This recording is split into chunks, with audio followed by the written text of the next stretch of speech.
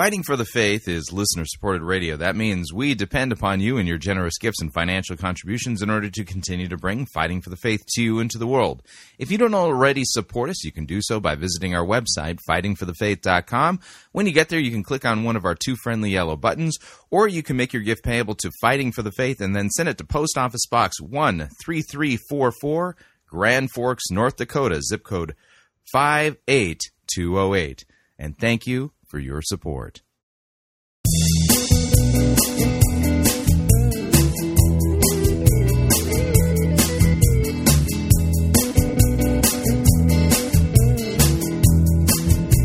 It's time for another edition of Fighting for the Faith. Monday, March 19th, 2018.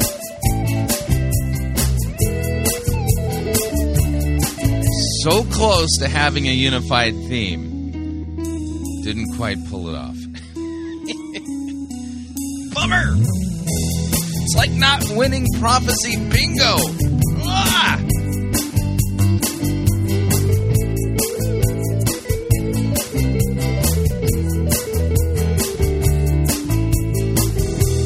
Thank you for tuning in. You're listening to Fighting for the Faith. My name is Chris Roseborough. I am your servant in Jesus Christ, and this is the program that dishes up a daily dose of biblical discernment, the goal of which help you to think biblically, help you to think critically, and help you to slow down. Stop. Open up that Bible of yours. Yeah.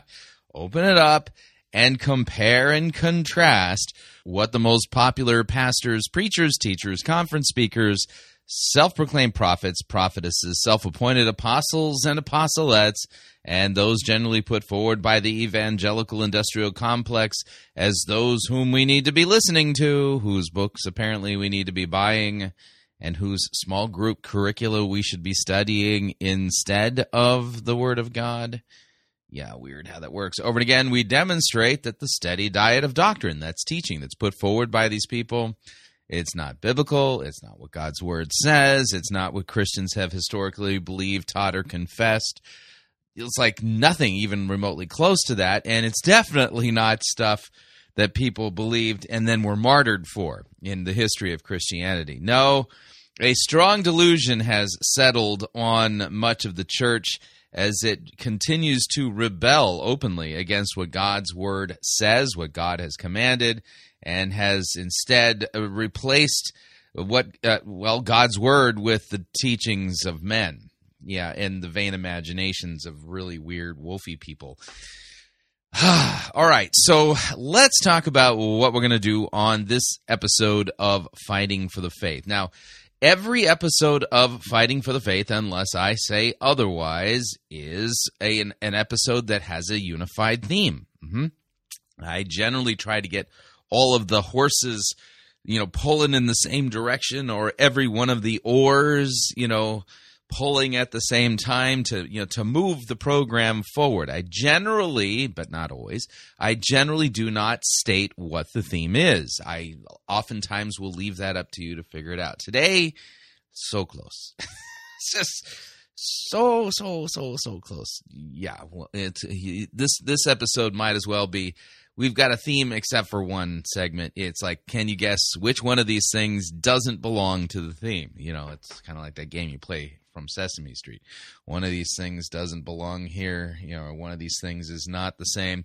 Yeah, kind of that episode. So with that in mind, let's talk about what we're going to do with this episode of Fighting for the Faith. We're going to begin with a prophetic Holy Orders Network Information Exchange Syndicate update. We're going to be listening to some audio of a recent video posted on the Elijah List YouTube stream, and it's James Gall being told or telling us, what's ahead for the church. And this is one of those things where if you had a prophecy bingo card, which you could easily find at fightingforthefaith.com, when you go there, there's a search bar right there in the front top middle of the window. Type in bingo, and you can grab one of our bingo cards via our prophecy bingo card generator. And if you had, a prophecy bingo card, you could see that what James Gall is engaging in is saying nothing while spewing kind of the standard set of prophetic buzzwords. Yeah, prophetic buzzwords. Now, from there, we are going to head to down to Sydney, Australia, to Hillsong Church, and we're going to listen to Brian Houston. And we're going to listen to Brian Houston not only twist, and I mean this, not only twist, a portion of the Old Testament from 2 Kings chapter 3, but if he were just reading the text ahead of actually attempting to preach on it, he wouldn't have made one of the mistakes that he made. This is one of those boneheaded moves on the part of pastors, preachers, and teachers, and vision casting leaders and others that we're noticing more and more, is that they're making no effort to actually preach the text. They will not read it out. They don't attempt to exegete it. And it's as if they didn't even read it ahead of time. They knew what their point was, and they're going to go ahead and make their point. And in making their point, they actually say things that the text doesn't say, or say things that the text says the opposite of. Yeah, it's really, really weird. So the name of that message is Digging Deeper from Brian Houston. Then we are going to head to Bill Johnson's Bethel Church in Redding, California. And we're going to listen to a very fascinating twist of Scripture in order to try to make the case that the written Word of God is not sufficient. You will literally hear Bill Johnson give all kinds of laud and praises and express an extremely high opinion of the written Word of God, but then twist a sentence from Romans chapter 10, and in twisting that sentence, try to make it appear that that verse is referring to hearing an audible voice from God or a direct revelatory word from God when it doesn't. It's not even close. Then to round out hour number one, we're going to stay at Bethel Church, and we're going to be listening to a recent, in fact, it was just yesterday, Georgian Bonoff appeared at Bethel Church, and he engages in a very subtle error, very, very subtle. This is kind of a very fascinating twist, and it's an etymological error, which he's going to claim that the word baptizo, which is where we get the concept of baptism, that because it appeared in the ancient world in its first ever appearance, it referencing pickling, which is, I've tracked this down. It's historically accurate. That when the New Testament talks about being baptized, that means that God wants to pickle you. And you're saying, no. Yeah, that's really what he's going to argue. But see, that this is an etymological error, and we'll talk about that. So it's a little bit more of a subtle twist. Hour number two, we're going to head down to C3 Church San Diego, and we're going to listen to Jürgen Mathesius. And boy, the name of the sermon is The Impossible Exchange, and you would expect with that name that we're going to hear clear proclamations of the gospel, the doctrines of original sin. He's going to be right there in 1 Corinthians 15.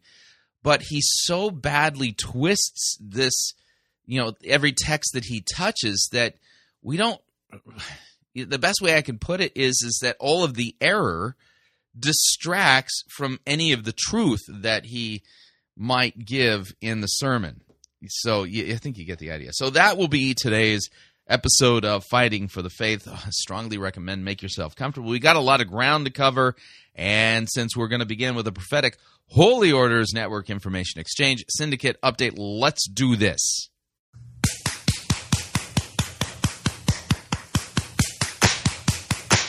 Oh, hallelujah.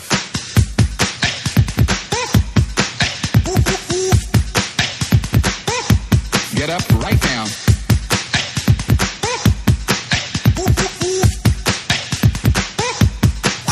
Man.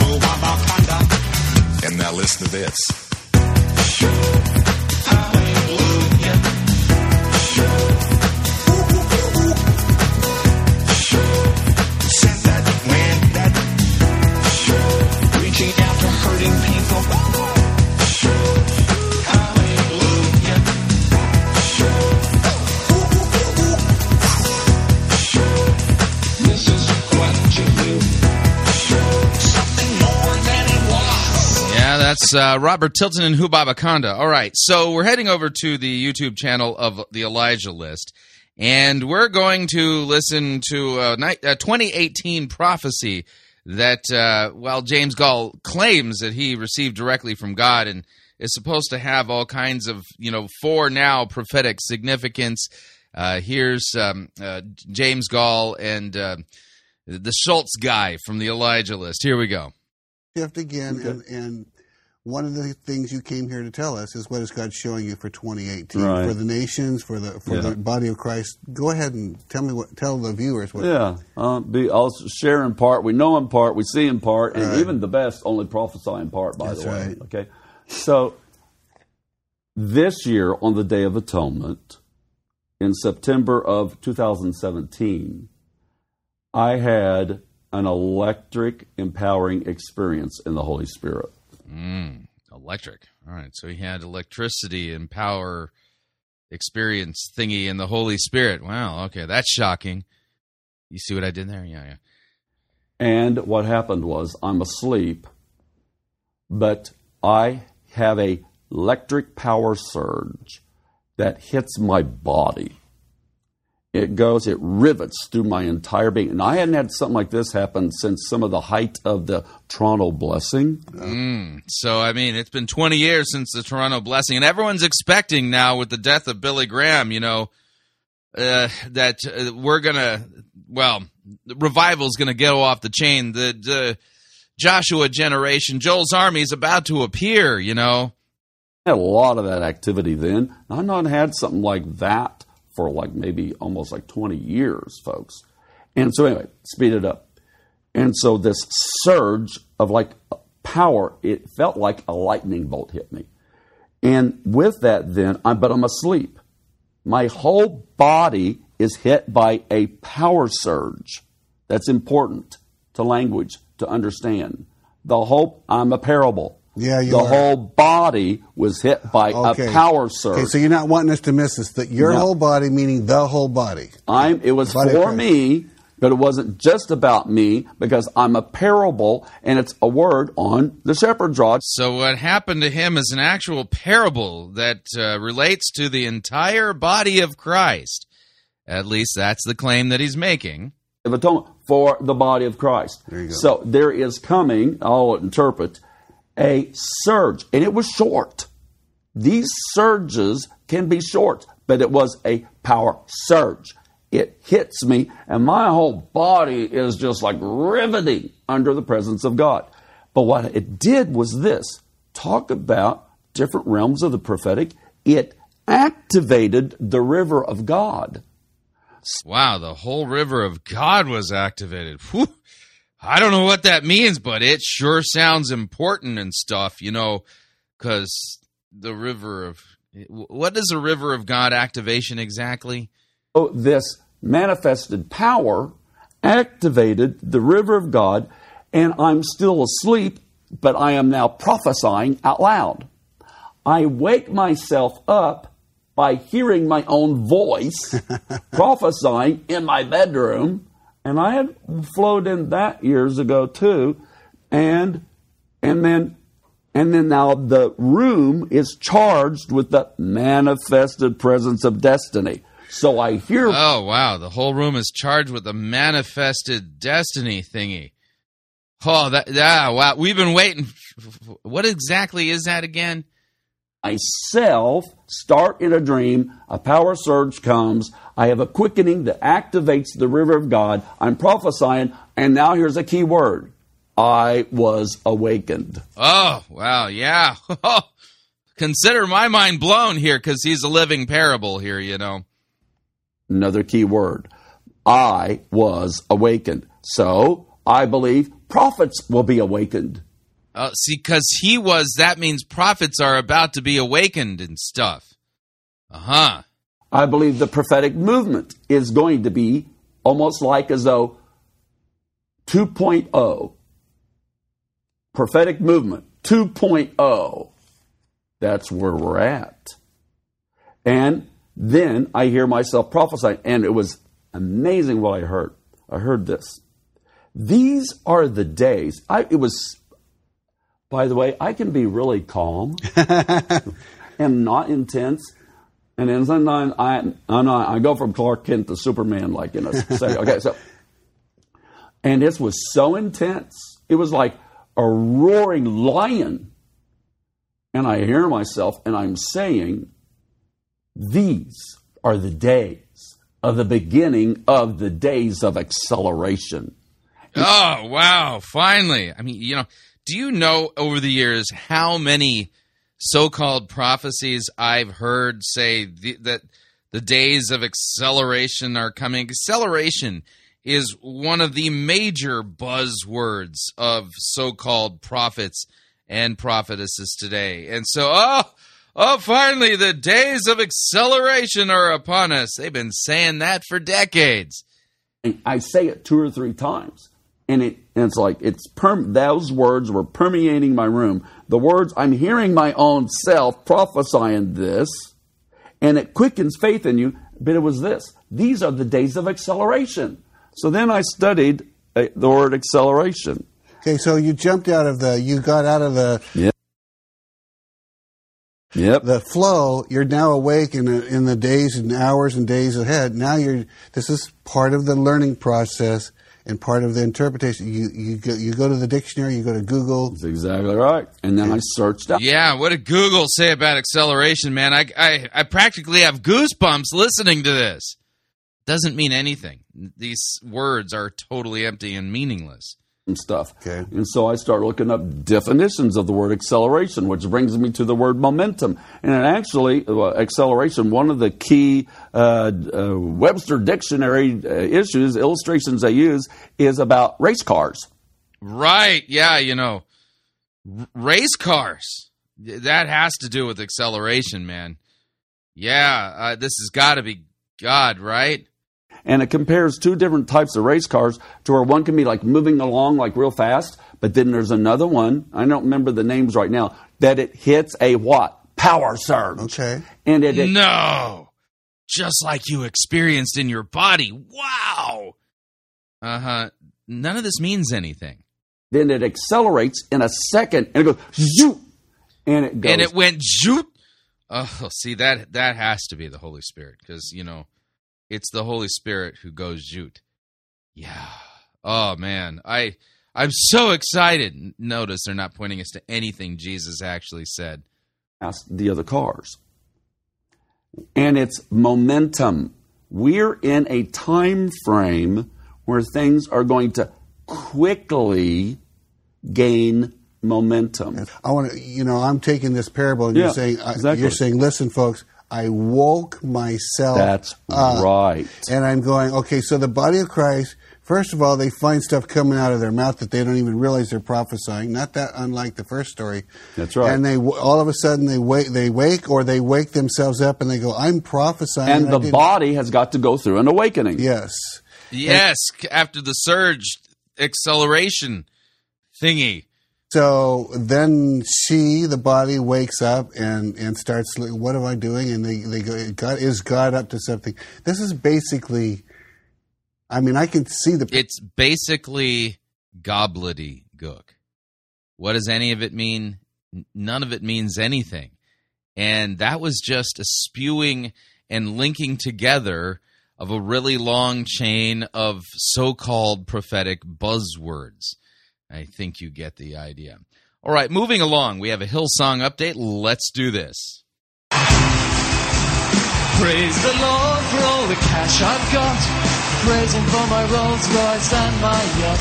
Serving God ain't hard with a credit card. Jesus died so I could make a lot. Praise the Lord, He's made us millionaires. Wave your donations in the air. We've replaced our hymns with ATMs, and soon we'll charge a fee on every prayer. Jesus Christ was a poor man, don't you know? He should have used our accountants for his cash flow. Stop the Sermon on the Mount, he should have had a bank account. 2,000 years with interest, he'd be rolling in the dough. Praise the Lord, this song's out on CD, just $40.95 plus GST. Hallelujah, plenty of moolah, solid gold baubles on my Christmas tree. I've got all of heaven's riches, thanks to all you stupid people. Praise the Lord for modern Christianity. Yeah, whoever said religion should be free. Yeah, that's right. Praise the Lord and pass the tithing bucket. All right, so we're heading to Hillsong Church. We're going to be listening to a portion of a message from Brian Houston named Digging Deeper. If you want to open up your Bible to 2 Kings chapter 3, 2 Kings chapter 3, we're going to take a look at a story that, well, sadly, Stephen Furtick has made popular. But as we listen to Brian Houston attempt to preach on this, he's going to actually engage in spewing a factual inaccuracy that doesn't jive with what the text says. We'll point it out along the way. Here we go. You guys can all be seated. So I started with the theme, There Is More, by talking on living larger. There is more. Living. You got to live larger, man. Yeah, there's more. You got to live large. Then there is more, expecting greater. And today... since there's more, you should expect greater, because there's more. It's kind of a little different, but I want to speak on there is more, digging deeper. I believe God wants us to dig deeper. And I want to start in 2 Kings, where it's talking in the times of Elisha.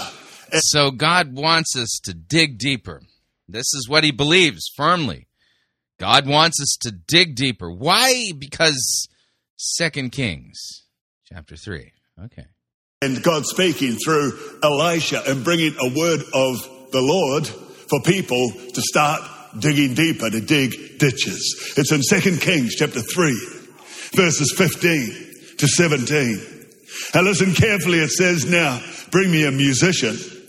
And then it happened when the musician played that the hand of the Lord came upon Elisha, and he said, thus says the Lord, make this valley full of ditches. For thus says the Lord, you shall not see wind, nor shall you see rain, yet that valley shall be filled with water, so that you, your cattle, and your animals may drink. The Bible says that they wouldn't see any rain, and they wouldn't see any wind. And though the riverbeds were dry, and the cattle and the horses, the animals had no water, and the people had no water, without any wind, without any rain, the word of the Lord is that I'll fill this valley, this low point, with water. I believe it's the will of God to fill your life with living water.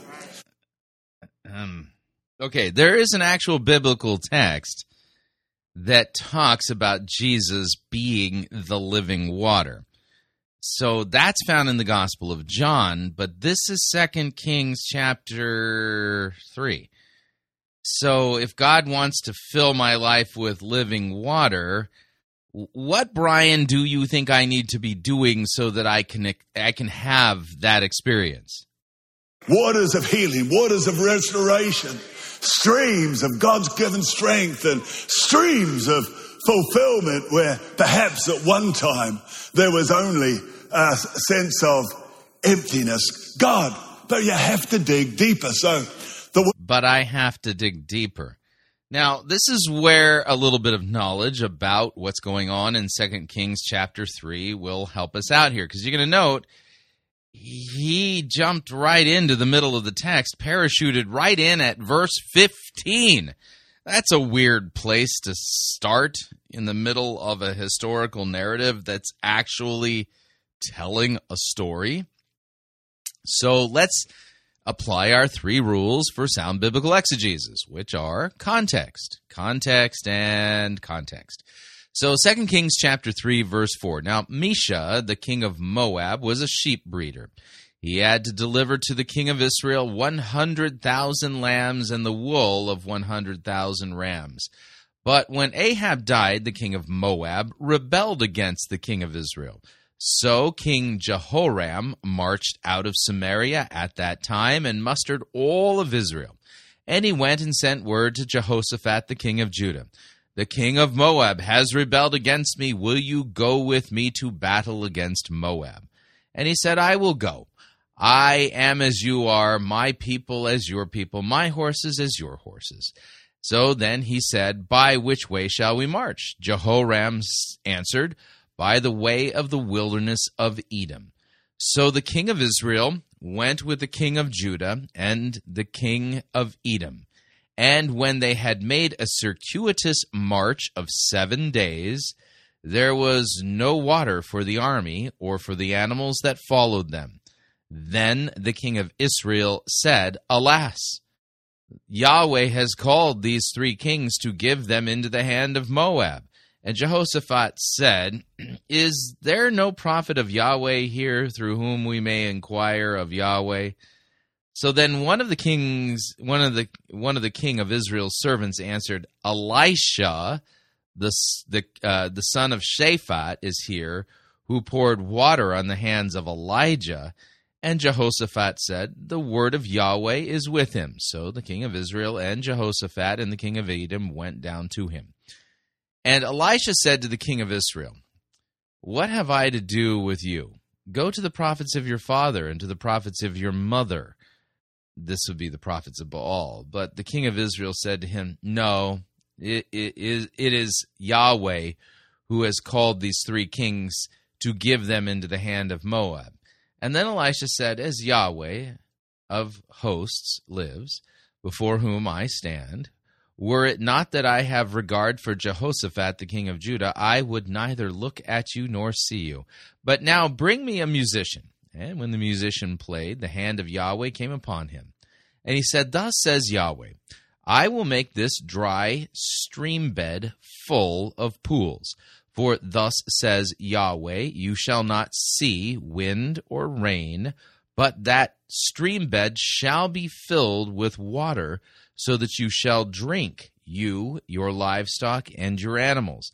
This is a light thing in the sight of Yahweh. He will also give the Moabites into your hand, and you shall attack every fortified city and every choice city, and shall fell every good tree, and stop up all the springs of water, and ruin every good piece of land with stones. The next morning, about the time of the offering, the sacrifice, behold, water came from the direction of Edom until the country was filled with water. When all the Moabites heard that the king had come up to fight against them, all who were able to put on armor, from the youngest to the oldest, were called out and were drawn up at the border. When they rose early in the morning and the sun shone on the water, the Moabites saw the water opposite them as red as blood, and they said, This is blood. The kings have surely fought together and struck one another down. Now then, Moab to the spoil. But when they came to the camp of Israel, the Israelites rose and struck the Moabites till they fled before them. And they went forward, striking the Moabites as they went. And they overthrew the cities, and on every good piece of land every man threw a stone until it was covered. And they stopped every spring of water, and felled all the good trees, till only its stones were left in Kir Hareseth. And the slingers surrounded and attacked it, and the king of Moab saw that the battle was going against him. He took with him 700 swordsmen to break through opposite the king of Edom, but they could not. And then he took his oldest son, who was to reign in his place, and offered him as a burnt offering on the wall. And there came a great wrath against Israel, and they withdrew from him and returned to their own land. There you go. Now that's the story. And you're going to note, from the ESV, there is no digging of ditches, and the water showed up all on its own. It's like it rained in another region, and the water traveled through one of the wadis in Israel and then filled up the stream bed. Yeah, that's what happened in this story, in this account. And you're going to note there's no mention of you being required to dig deeper in order to have living water in your life. Nothing like that is mentioned at all in this text. So when we come back from our break, we'll listen to Brian Houston, kind of finish up his twisting of this text. And we're going to note that basic error. If he had just simply read the text, he wouldn't have said some of the silly things that he says in the sermon. If you'd like to email me regarding anything you've heard on this edition or any previous editions of Fighting for the Faith, you can do so. My email address is talkback@fightingforthefaith.com, or you can subscribe on Facebook, facebook.com/Pirate Christian. Follow me on Twitter, my name there, @Pirate Christian. Quick break. When we come back, more of Brian Houston, and then we're going to head to Bethel and listen to Bill Johnson and Georgian Banov. Stay tuned, don't want to miss them. We'll be right back.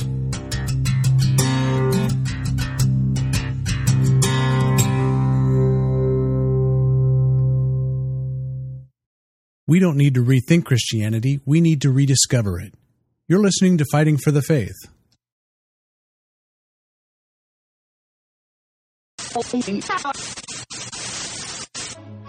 You're listening to Pirate Christian Radio. We'll be taking your false doctrine now.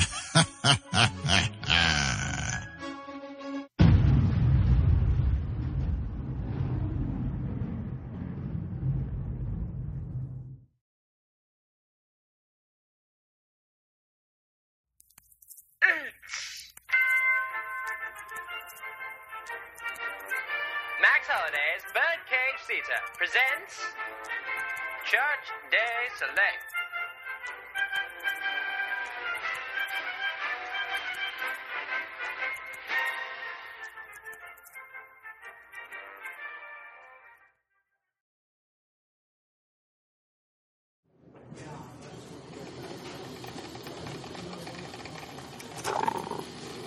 All right, I got a large, non-fat, decaf mocha with no whipped cream, 2 pumps of chocolate, and diet soy milk for Tiffany. Oh, actually, it's just Tiff. Oh, sorry, Tiff, then. Thank you so much. I've never made a drink quite like this before. I can't even imagine what you call it. My friends call it, the why bother, but it sure doesn't stop me from loving it. Nice talking with you. Adios. I am so sorry about that. Anyway, where was I? Oh, right. So, you won't believe what happened to me on Sunday. So, how I've been trying to learn more about Jesus and God and stuff? Well, ever since I got into it, my friend Brittany has been begging me to go to her church. It's that big building on Michigan Street. It's got a stage and a praise band. I mean, it's got a ton of people, so the pastor must be pretty cool, right? Well, the sermon starts. I've got my Bible, my notebook, my pocket catechism, and my flower pen, all ready to hear about God. And what does he talk about? A bird. This guy went on some 20-minute bunny trail about a bluebird that landed on his windowsill. And I'm just sitting there what about Jesus? I mean, they had just had a laser light show about how much they loved him. Hold that thought. I have to use the little girl's room. I'll be back in a sec. So Jeff said, wrecked him, you practically killed him.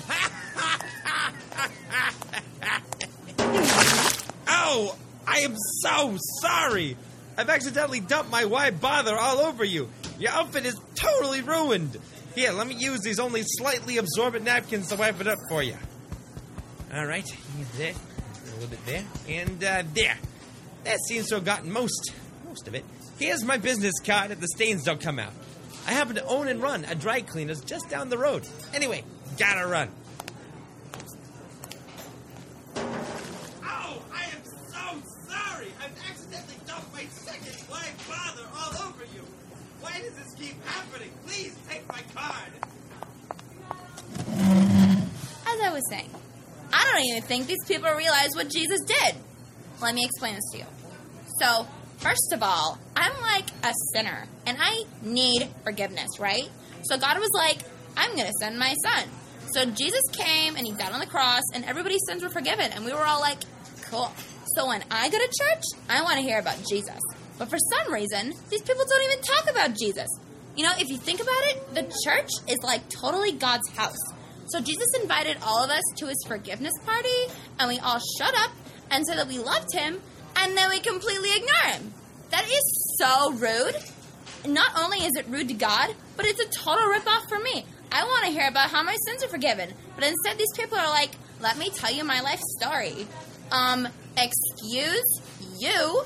You think that your birds are more important than God? That is so rude.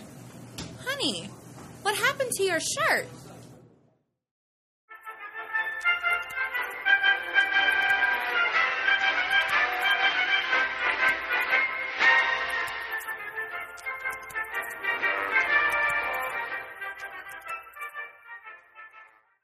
Hey everyone, it's Rex here to tell you about a product that I use on a daily basis. It's coffee by Gillespie. It's delicious. It's got the caffeine you need to be a functioning member of society, and it's coffee. There's all sorts of different blends to choose from that are themed alongside the church calendar. So not only does it taste insanely good, but it's also liturgical. Somehow. All you have to do is order it online at Gillespie.coffee, and it'll arrive at your door in a convenient, resealable bag filled with either whole bean or pre-ground coffee. I personally like mine as whole bean because it goes so well with milk. Now that's what I call a balanced breakfast. So head on over to Gillespie.coffee and get some. That's GILLESPIE.coffee. Rex out!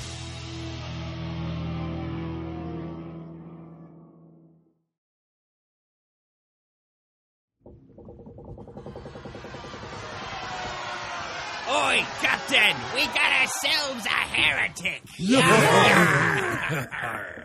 And exactly how do ye know that she be a heretic? She be endorsing the health and wealth heresy. Does he be speaking the truth? Jesus died to make us rich. And what exactly do we do with heretics? We throw them in the boo box. No. We preach the gospel to them. What if, the heretic doesn't repent? Then we throw them in the boo box.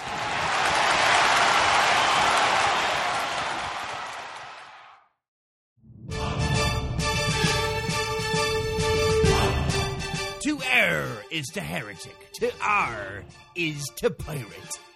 Get yourself over to www.piratechristianradio.com/Reformanda and purchase yourself a copy of the game Reformanda and join the fight for the faith today.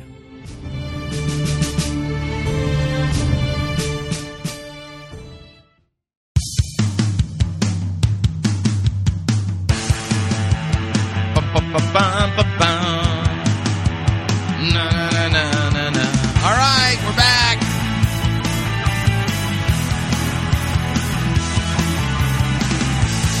Warning, listening to Fighting for the Faith could cause you to think that many of the most popular guys out there should be avoided because they're Bible twisters. And the reason for that is that they are. Just a reminder, Fighting for the Faith is listener-supported radio. That means we depend upon you and your generous gifts, financial contributions, in order to continue to bring Fighting for the Faith to you into the world. And you can partner with us. It is a partnership. Visit our website, fightingforthefaith.com. When you get there, you'll see our three friendly yellow buttons. One says Donate. The other says Join Our Crew. The other one says Become a Patron. When you join our crew, you're signing up to automatically contribute an amount that you pick. That's right, you get to pick your rank in our crew. Rank is based upon your monthly commitment. Lowest rank is Powder Monkey at $9.95 a month. After that, Gunner's Mate at $24.95 a month. From there, Master Gunner at $49.95 a month. And then Quartermaster at $99.95 a month. Joining our crew is a great way to support us. If you'd like to become a patron on Patreon, click on the Become a Patron button.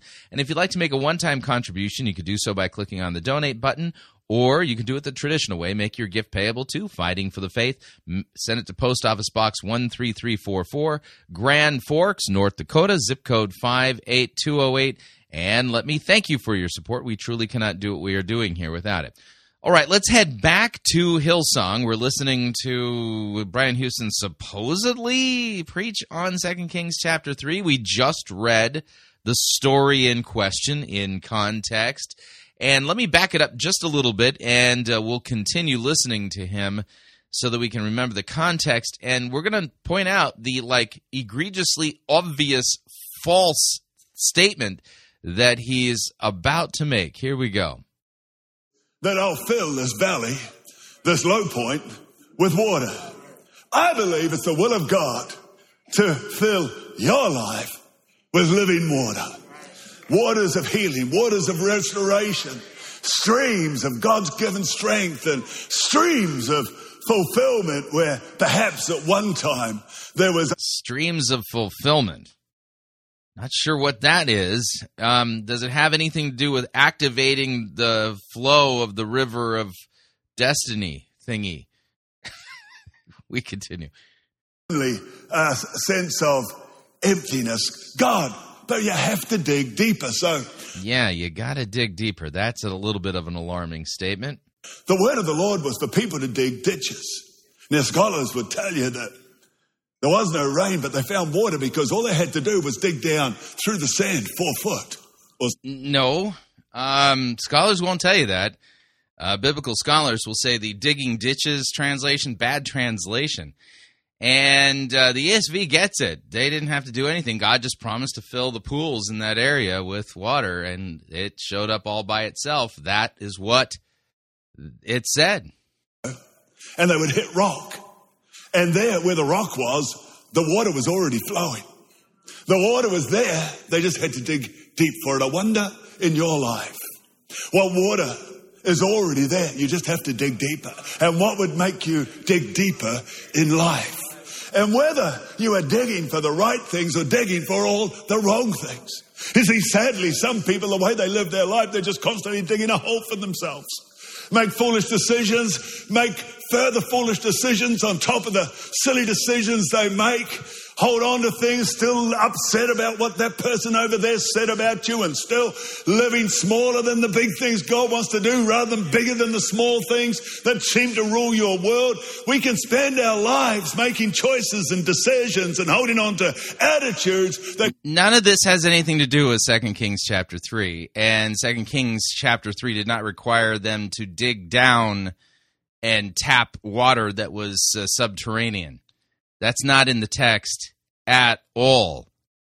And if he had read it in context, he would have seen that himself. So one of his major points isn't even valid. It's not even what the Bible says. Cause us to dig a hole while other people are digging a well, where they find fresh water, new water, more of God, more of the purpose of God in their lives. What are you digging for? Some people are digging for dirt, not just in other people's lives, but in their own lives, always bringing up all of their failings and their weaknesses, and they dig for deep when other people are, in fact, digging for water. Some people, it's like they constantly dig up the past.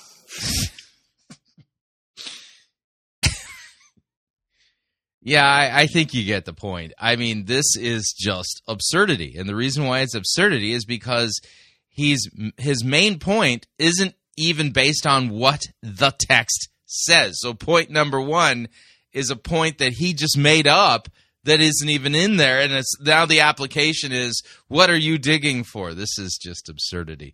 Moving along.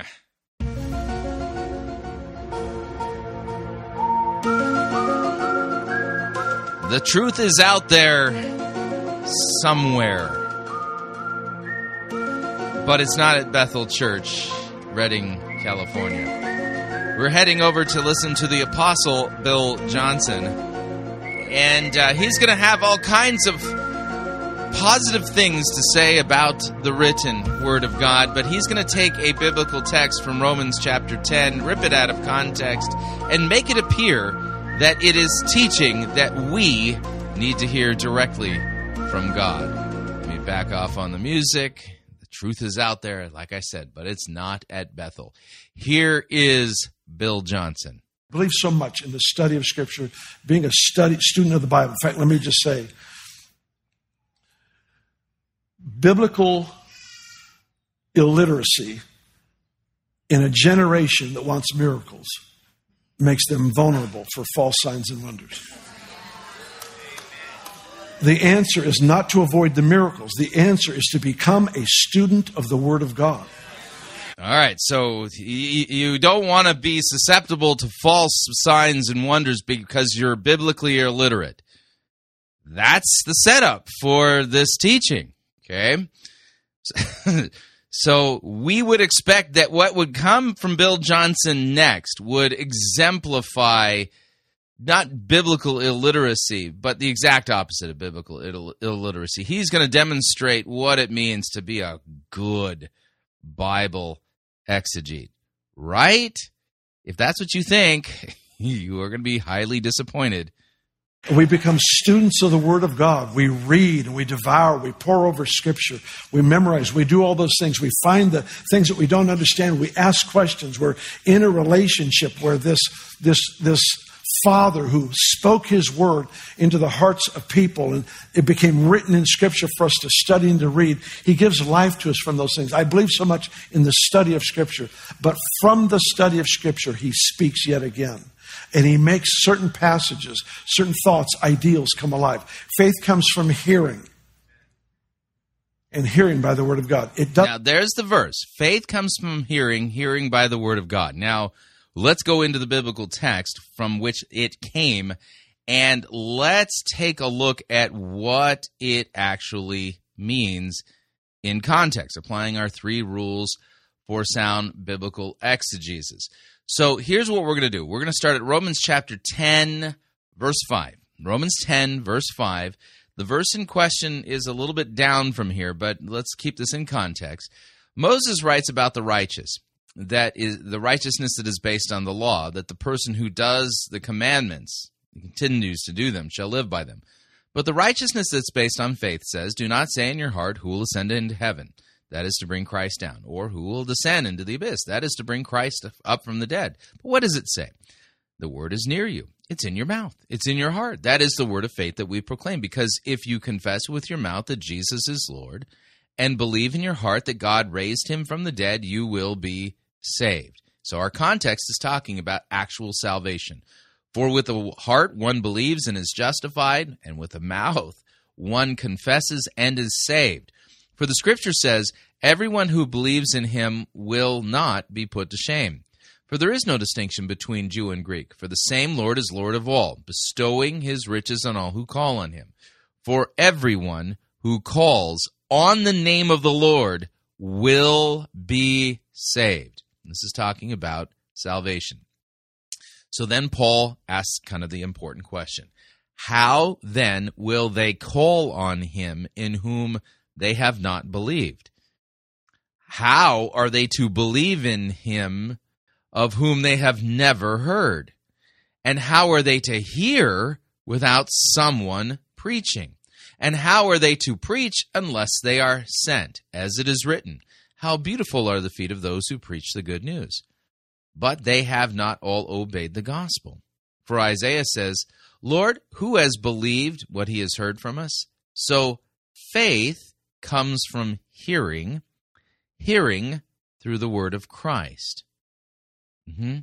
So Paul here is saying, hey, the only way that people are going to be saved is if they hear the word of Christ, which is the gospel. This is in the context of missionary work, of going and preaching the good news so that people can believe in Jesus, call on his name, be forgiven, and saved. That's what this passage is about.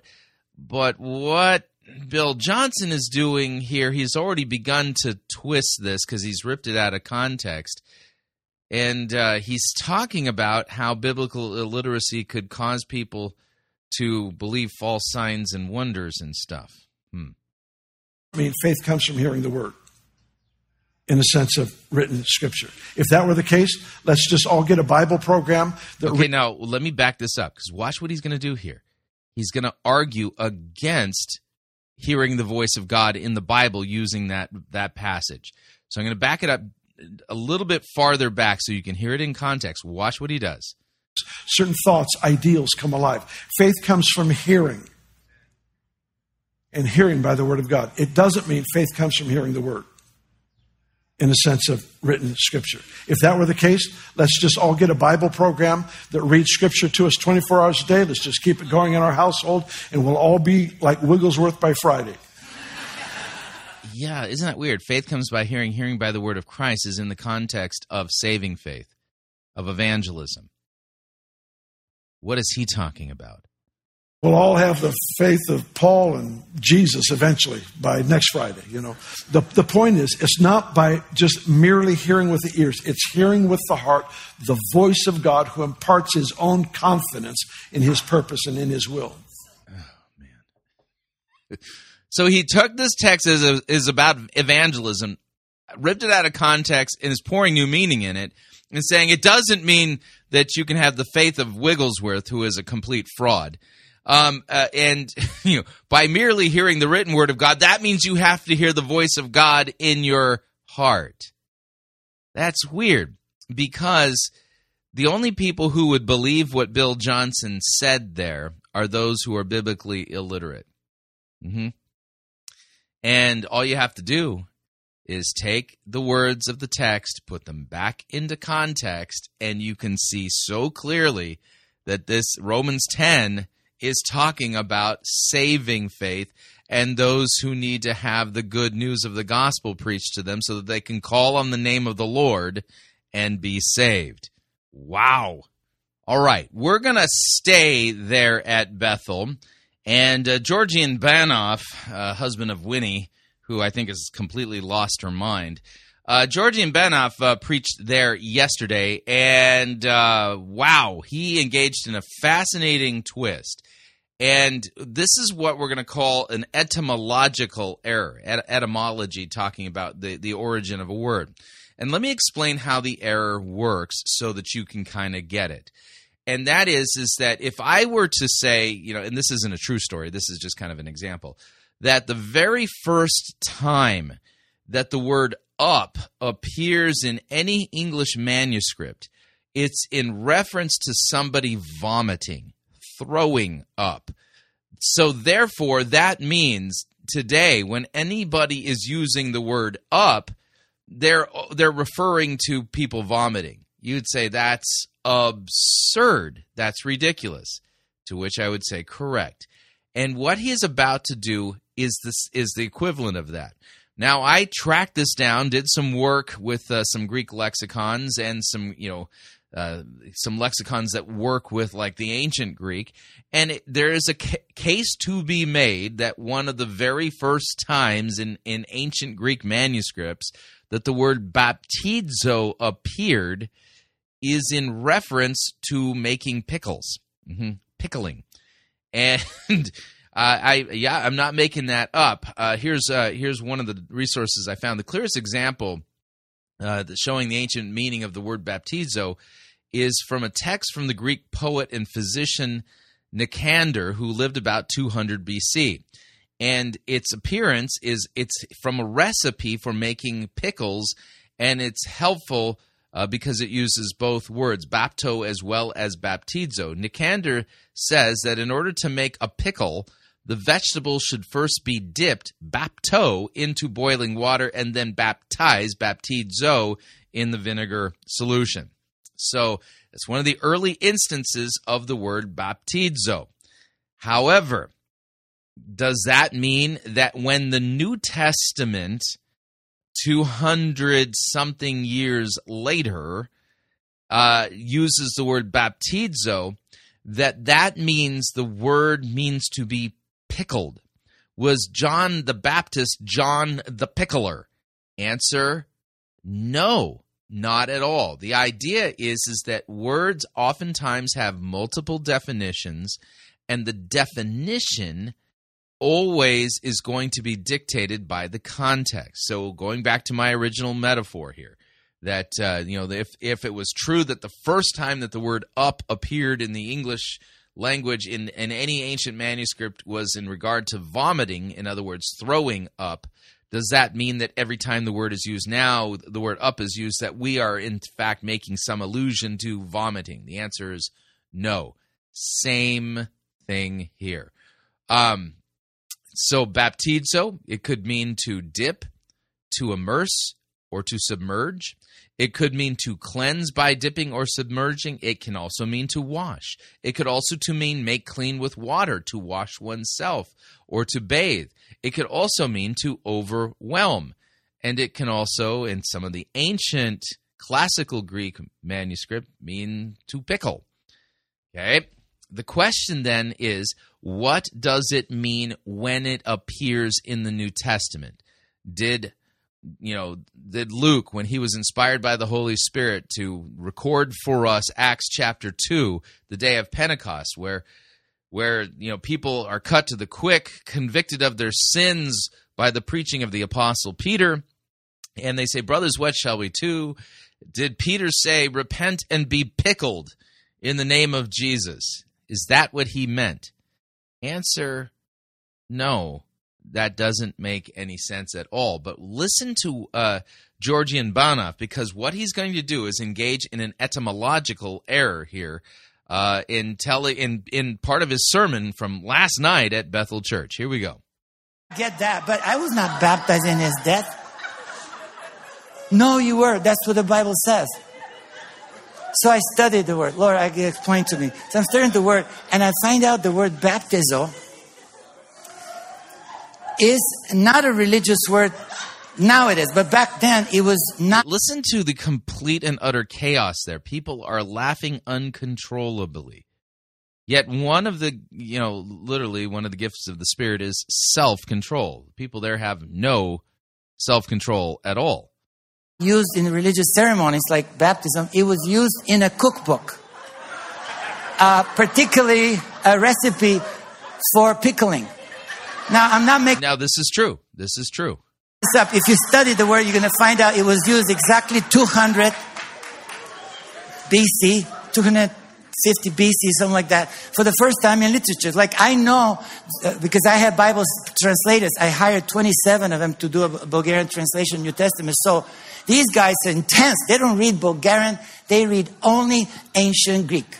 That's it. They eat, drink, sleep, ancient Greek. They read not just ancient Greek Bible, but everything in that era. They read every literature they can find and understand. So they find out that the word baptizo it's first used in the literature for a recipe for pickling. Oh, so it's not a washing. That's just the outward demonstration of what really... So because they discovered that one of the earliest instances of the word baptizo was used for pickling, therefore it means it's not a washing. Wrong!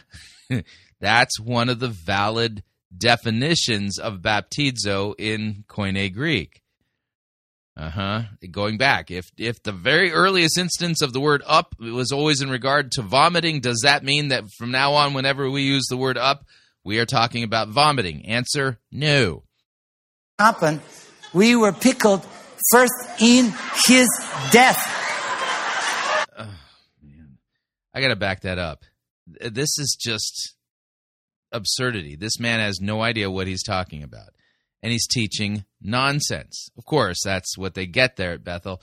And the people there are slurping this up like it's, this is the best meal ever, and this is pig slop. Not a washing. That's just the outward demonstration of what really happened. We were pickled first in his death. I'm not joking, it's kind of funny, but it is true. And so what really happened, I don't know if you know about pickling. We tried pickling in my host town. We pickled cabbage. Oh boy, stay away from my house for a while. It was like, woo, smelly. We missed something in the recipe. We didn't write, the cabbage started to stink and explosions, and we had to take it to the garbage dump. I'm giving away our family secrets here. But anyways, you got to know what you're doing.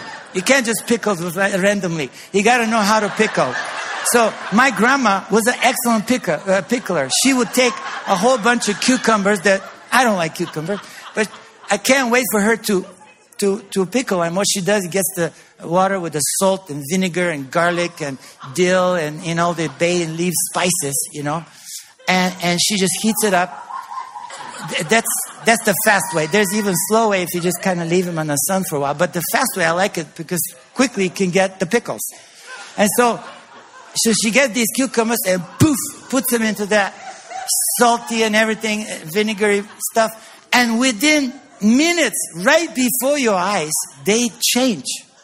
Those cucumbers they curl up, they change, the color change. And mostly the inside, if you take one, and it's changed. It's not like the cucumber. It's salty and sweet and sour and just delicious because they're pickles. Now, I don't know how Grandma did that. But I've never seen anybody take pickles and make them into cucumbers. You know what I mean? You get it? It's irreversible change inside the cucumber. Inside the cucumber is change. It's change. It's change. It's change.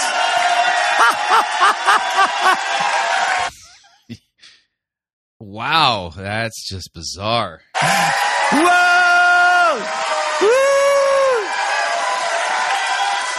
These guys are the picklers.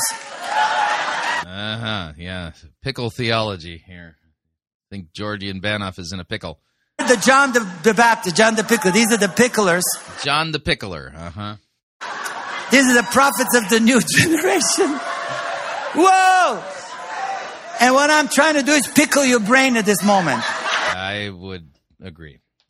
And that's what's going on there at Bethel Church. Their brains are being pickled in some kind of demonic brine that is causing them to literally lose their minds, and they're not being taught sound doctrine at all. These are not manifestations of God, the Holy Spirit. These are demonic manifestations at worst, and manifestations of human insanity at best. That's the best construction I can put on it. All right, we are up on our second break. If you'd like to email me regarding anything you've heard on this edition or any previous editions of Fighting for the Faith, you can do so. My email address is talkback@fightingforthefaith.com, or you can subscribe on Facebook, facebook.com/Pirate Christian. Follow me on Twitter, my name there at Pirate Christian. Quick break. When we come back, we're heading to C3 Church, San Diego, as we listen to Jürgen Mathesius really, really mess up Scripture. Stay tuned. Don't want to miss it. We'll be right back.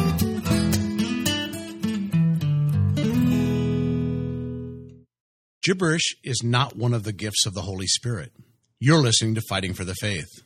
Pirate Christian Radio Theater presents Death of a Salesman.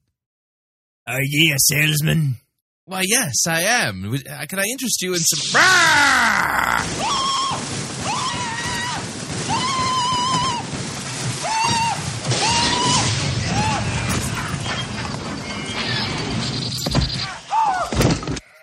You're listening to Pirate Christian Radio.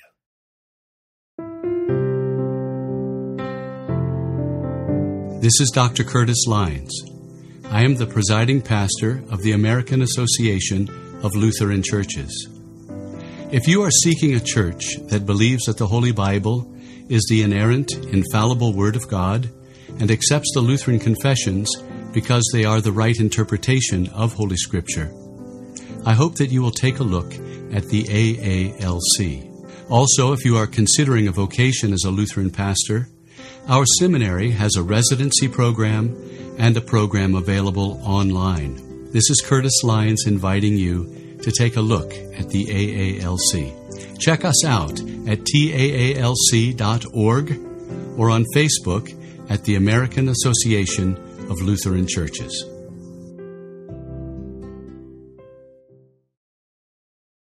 Hi, Chris Rosebrough here to talk about our longtime featured advertiser, Cheapo Air. Doesn't matter if you're traveling for business reasons or for pleasure. Doesn't matter if you're traveling within the United States or abroad. Cheapo Air is the place for you to save literally hundreds of dollars on your airfare, hotel rooms, and rental cars. Visit our website, fightingforthefaith.com. On the side of our website, you'll see our ad banners.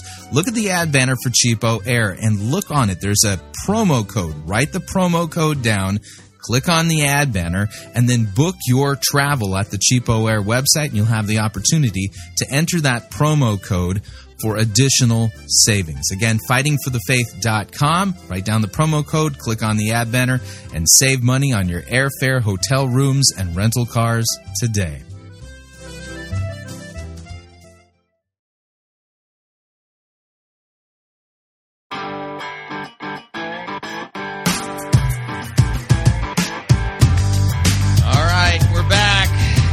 Number 2, Fighting for the Faith, sermon review time.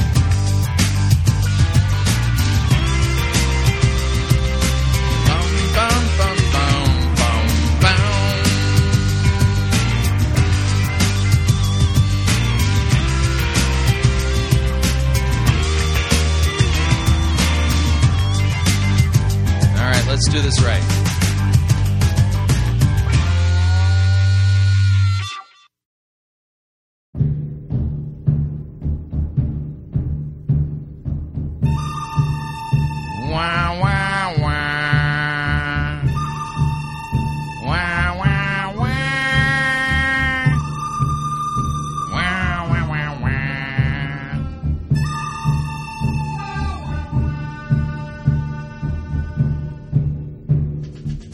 The good, the bad, the ugly. We review it all here at Fighting for the Faith. We're an equal opportunity sermon reviewing service. Today's sermon comes to us via C3 Church, San Diego. Jürgen Mathesius presiding. The name of the sermon, The Impossible Exchange.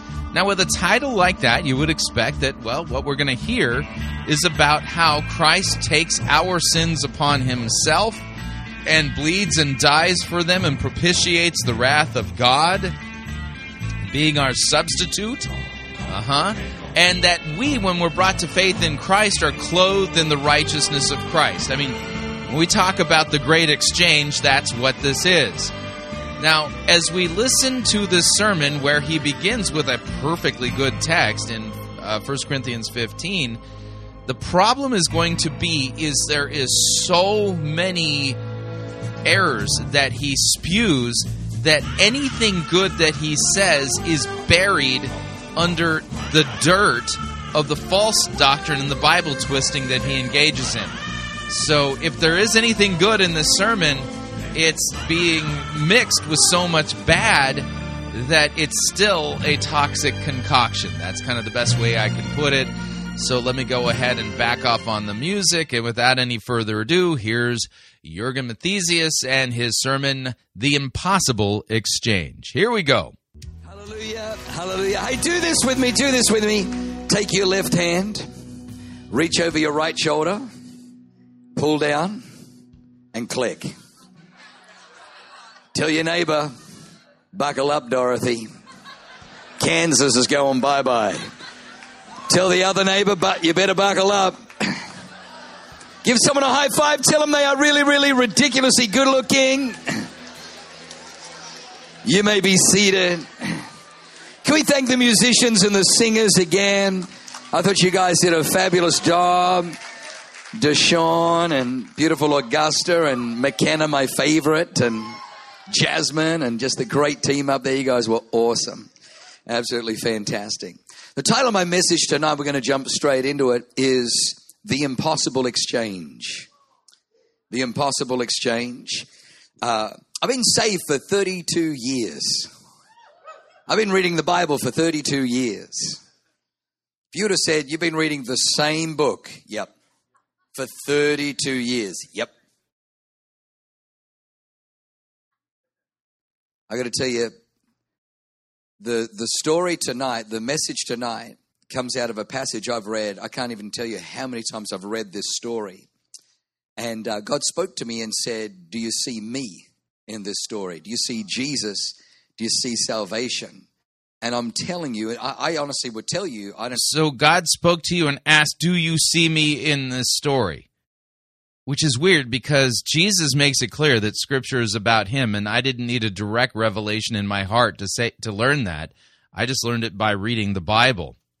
Religious bone in my body, and then all of a sudden I felt I was blinded by even religiosity that had crept in, because to me, even God speaking that seemed anathema, seemed like it couldn't possibly be.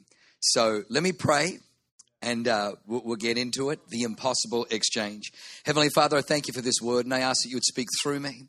Holy Spirit, I preached it twice today, and neither time did I feel that I delivered it to them the way I heard it from you.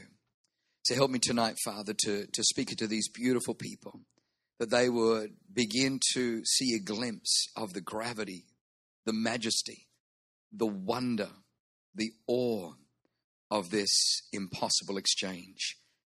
In Jesus' name, amen.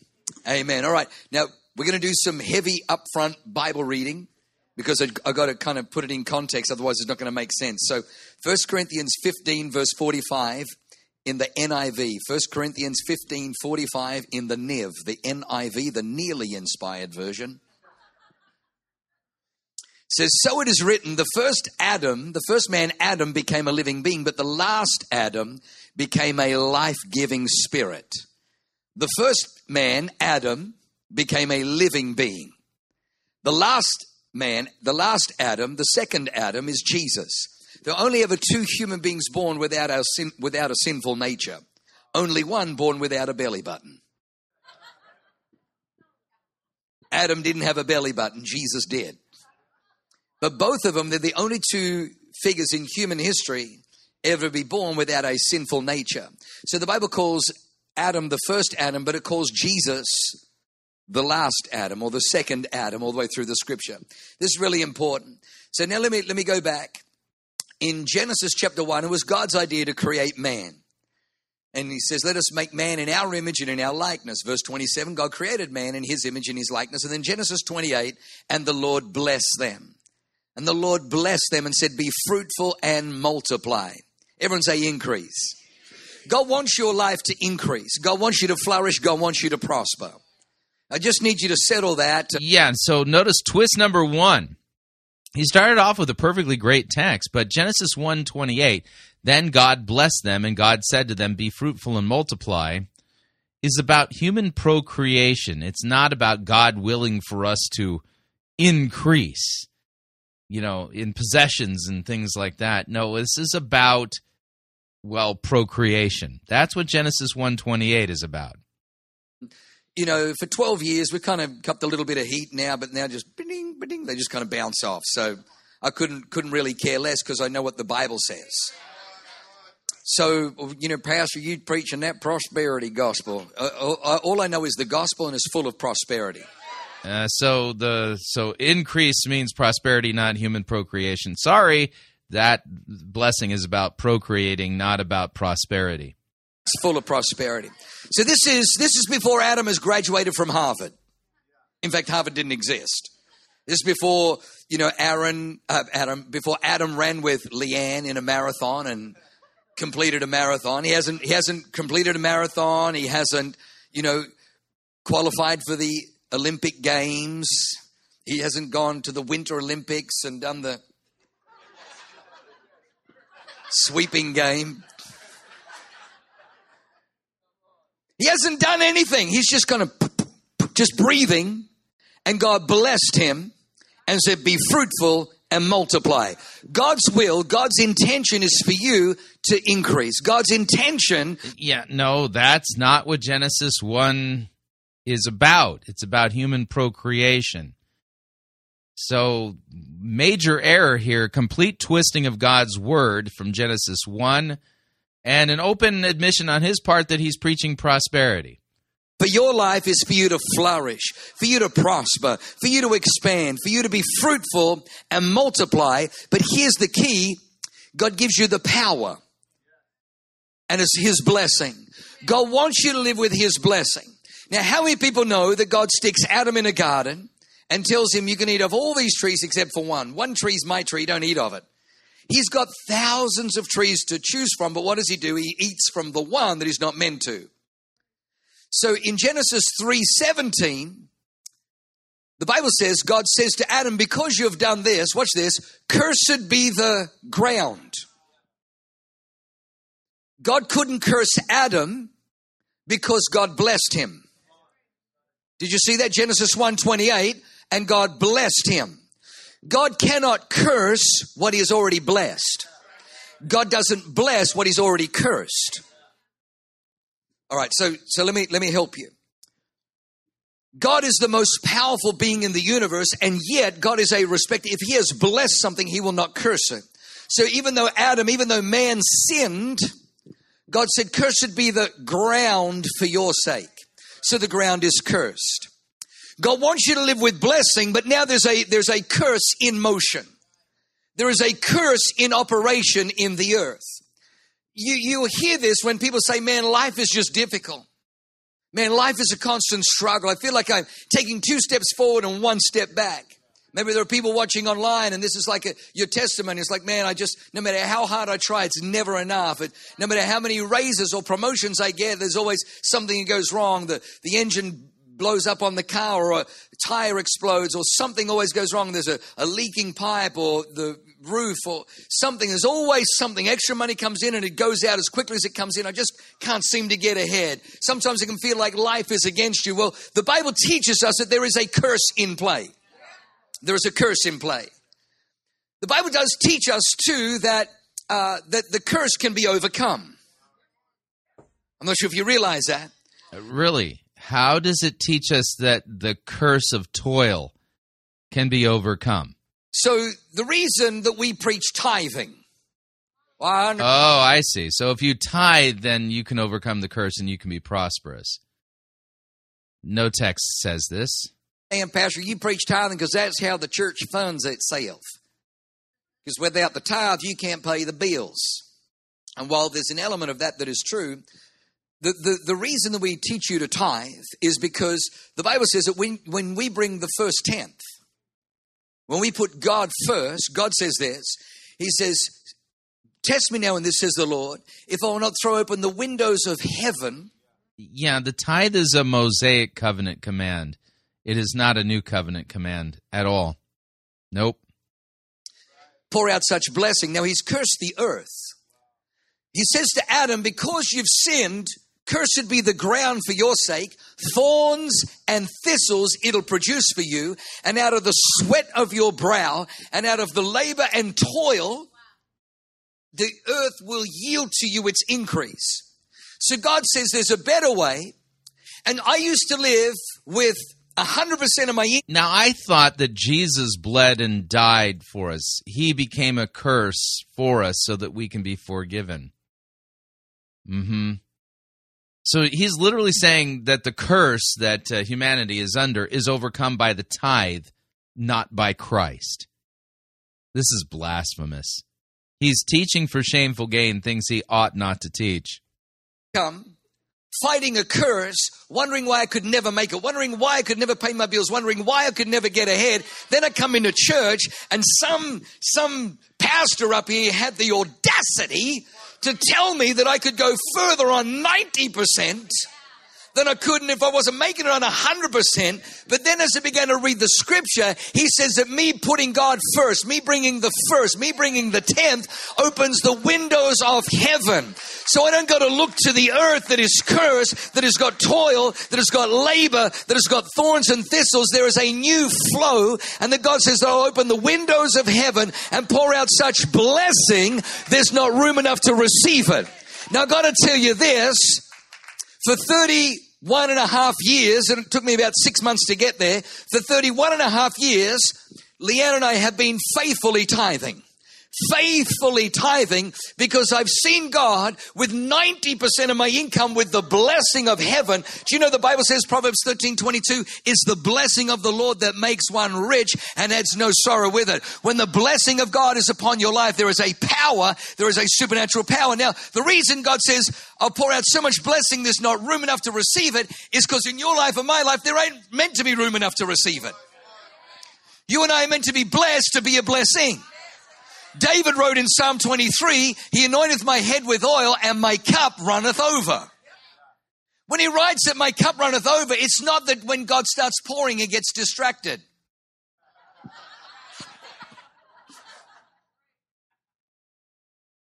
It's not that God likes stained tablecloths.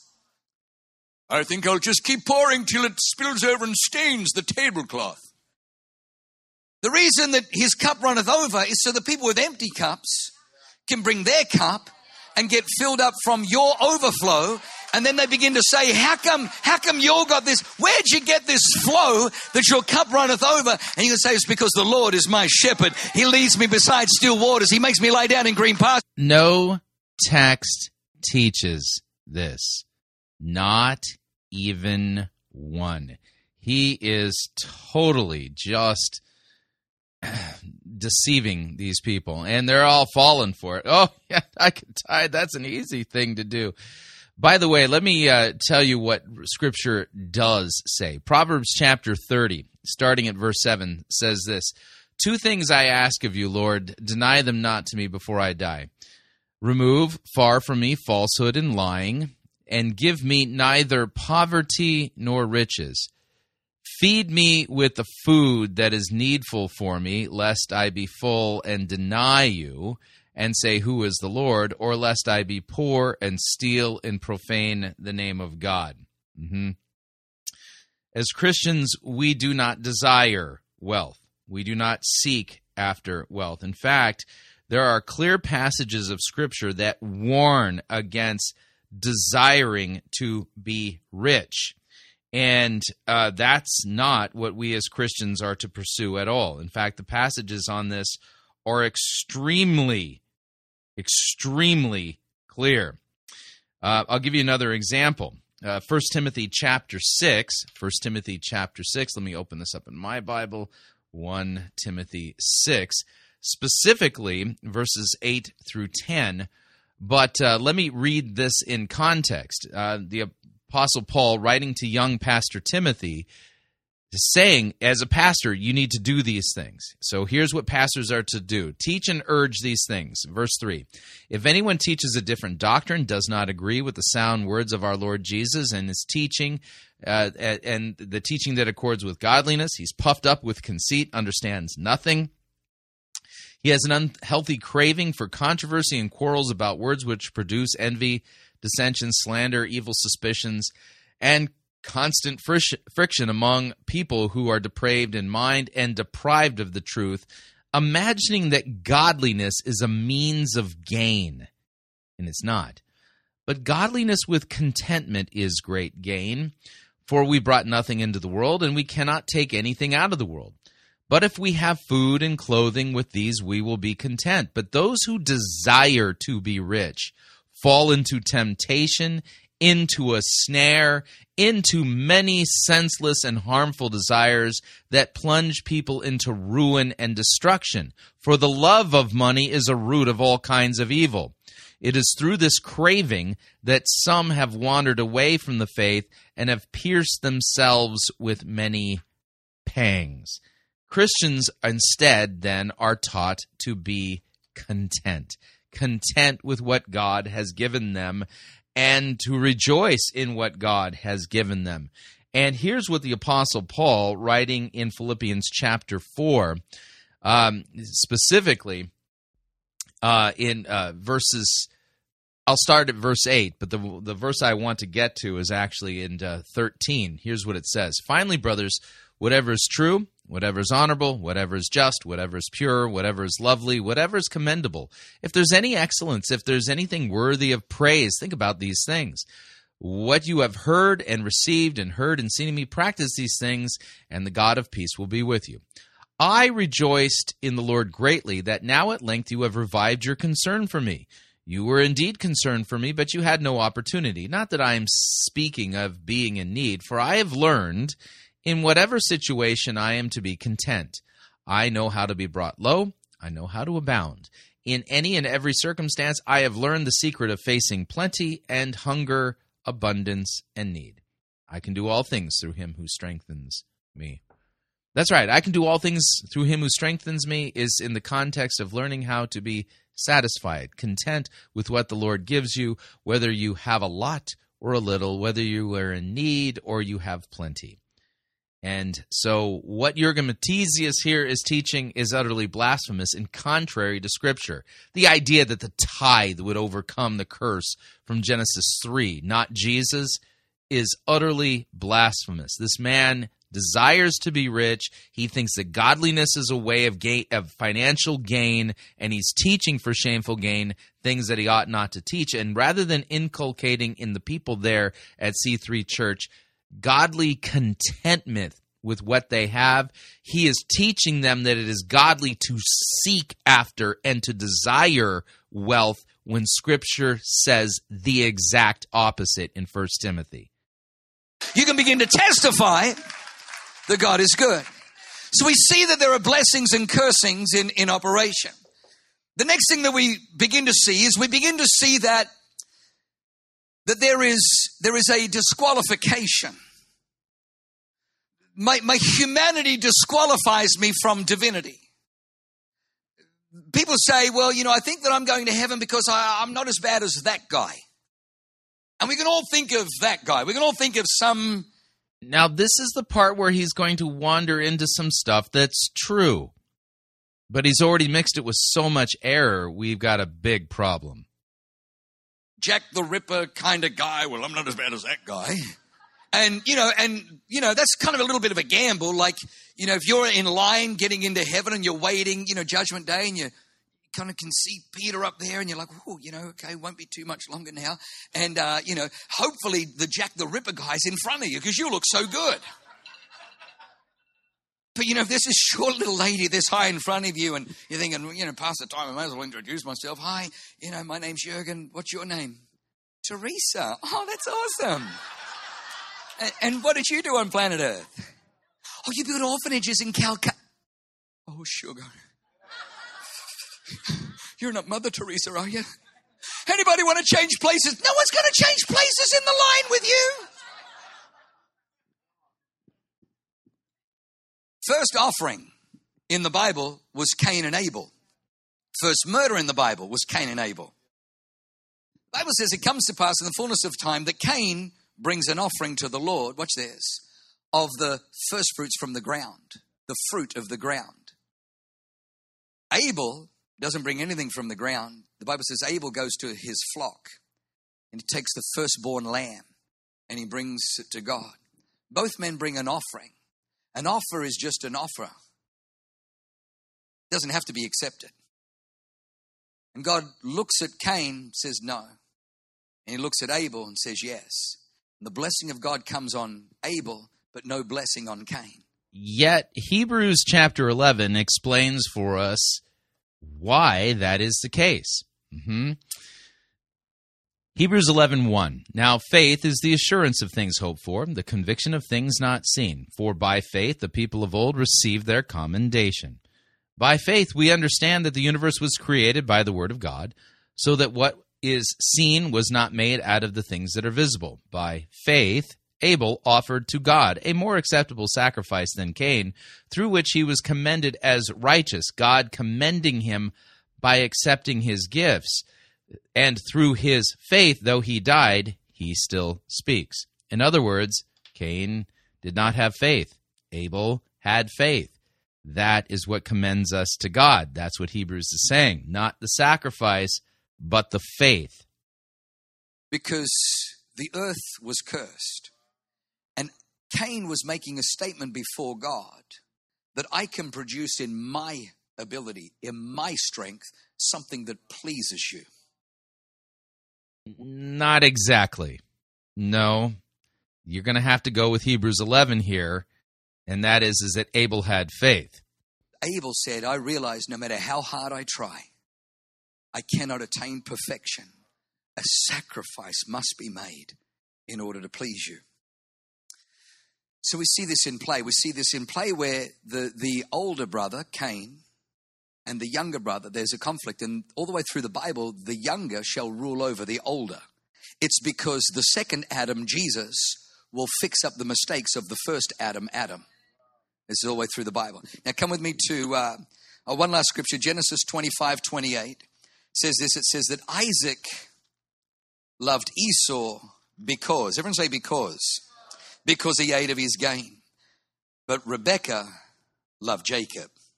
Isaac loved Esau because performance-based acceptance. Rebekah just loved Jacob Now come Genesis 27. This is the reading part, and then I'm going to unpack it for you. Now it came to pass, when Isaac was old, and his eyes were so dim that he could not see, he called Esau, his older son, and said to him, my son. He said, here I am. He says, behold, now I am old. I do not know the day of my death. Therefore, please take your weapons, your quiver and your bow, and go out into the field and hunt game for me. And make me savory food, such as I love, and bring it to me, that I may eat, that my soul may bless you before I die. Now Rebekah was listening when Isaac spoke to Esau his son. And Esau went out into the field to hunt game and to bring it. So Rebekah spoke to Jacob, her son, saying, indeed, I heard your father speak to Esau, your brother, saying, bring me game and make savory food for me, that I may eat it and bless you in the presence of the Lord before my death. Now therefore, my son, obey my voice according to what I command you. Go now to the flock and bring me from there 2 choice kids of the goats, and I'll make savory food from them for your father, such as he loves. Then you shall take it to your father, that he may eat it, and that he may bless you before his death. And Jacob said to Rebekah, his mother, look, Esau, my brother, is a hairy man, and I'm smooth-skinned. Perhaps my father will feel me, and I shall seem to be a deceiver to him, and I shall bring a curse on myself and not a blessing. Now, let me just kind of stop there. So Esau, his name means red. When he was born, he was red and hairy. Possibly the first of the Scotsmen. Esau, red and hairy, aye. And he was a hunter of fine game. He went out into the field and he hunted with his bow and arrow and his weapons. And he'd shoot pheasants and duck and venison, bring it to his father. And he'd say, Father, I've made something for you. And his father would say, oh, that smells good. What is it? What do you call that? It's haggis. What do you do with it? You eat it. Ooh. And so, so this is... So the story goes on that Rebekah says, no, bring the 2 young goats. I'll prepare them the way your papa likes them. And then what I'm going to do is I'm going to take the skins of the goats and I'm going to stick it up your sleeves. And I'm going to put it on the smooth part of your neck. And so Jacob does that. And he goes in before his father. And his father Isaac is sitting there and he can smell the food. And Jacob says, here I am, Father. I've brought the food. And he says, wow. How did you catch the game and prepare it so quickly? And Jacob says, well, the Lord was with me and gave me favor in the field. And so I've brought it to you. And Isaac says to him, who are you, my son? He says, my name is Esau. And he says, come closer. Let me feel you. When he comes closer, he feels the skin and it's rough and hairy. He says, the skin is Esau, but the voice is Jacob's. So the Bible says he eats the food. And then one more time he says to him, are you really Esau, my son? Jacob says, yes, I am. He says, come close to me that I may smell your clothing. And as he comes close, he smells his clothing. He says, it's the smell of my son Esau. Now watch what happens. In verse 27, and he came near and kissed him, and he smelled the smell of his clothing and blessed him and said, surely the smell of my son is like the smell of a field which the Lord has blessed. Therefore may God give you the dew of heaven, of the fatness of the earth, and of plenty of grain and wine. Let people serve you, and nations bow down to you. Be master over your brethren, and let your mother's sons bow down to you. Cursed be everyone who curses you, and blessed be those who bless you. Watch this. Now it happened as soon as Isaac had finished blessing Jacob, and Jacob had scarcely gone out from the presence of Isaac his father, that Esau his brother came in from the hunting. He also made savory food and brought it to his father and said to his father, let my father arise and eat of his son. Let my father arise and eat of his son's game, that your soul may bless me. And his father Isaac said to him, who are you? He said, I'm Esau, your firstborn. Then Isaac trembled exceedingly and said, who? Where is the one who hunted game and brought it to me? I ate all of it before you came, and I've blessed him. And indeed, he shall be blessed. When Esau heard the words of his father, he cried with an exceedingly great and bitter cry and said to his father, bless me also, oh my father. But he said, your brother came with deceit and has taken away your blessing. And Esau said, is he not rightly named Jacob? For he has supplanted me these 2 times. He took away my birthright, and now look, he has taken away my blessing. And he said, have you not reserved a blessing for me? Now, by the way, this is probably one of the longest portions of Scripture that I've ever heard Jurgen actually read out.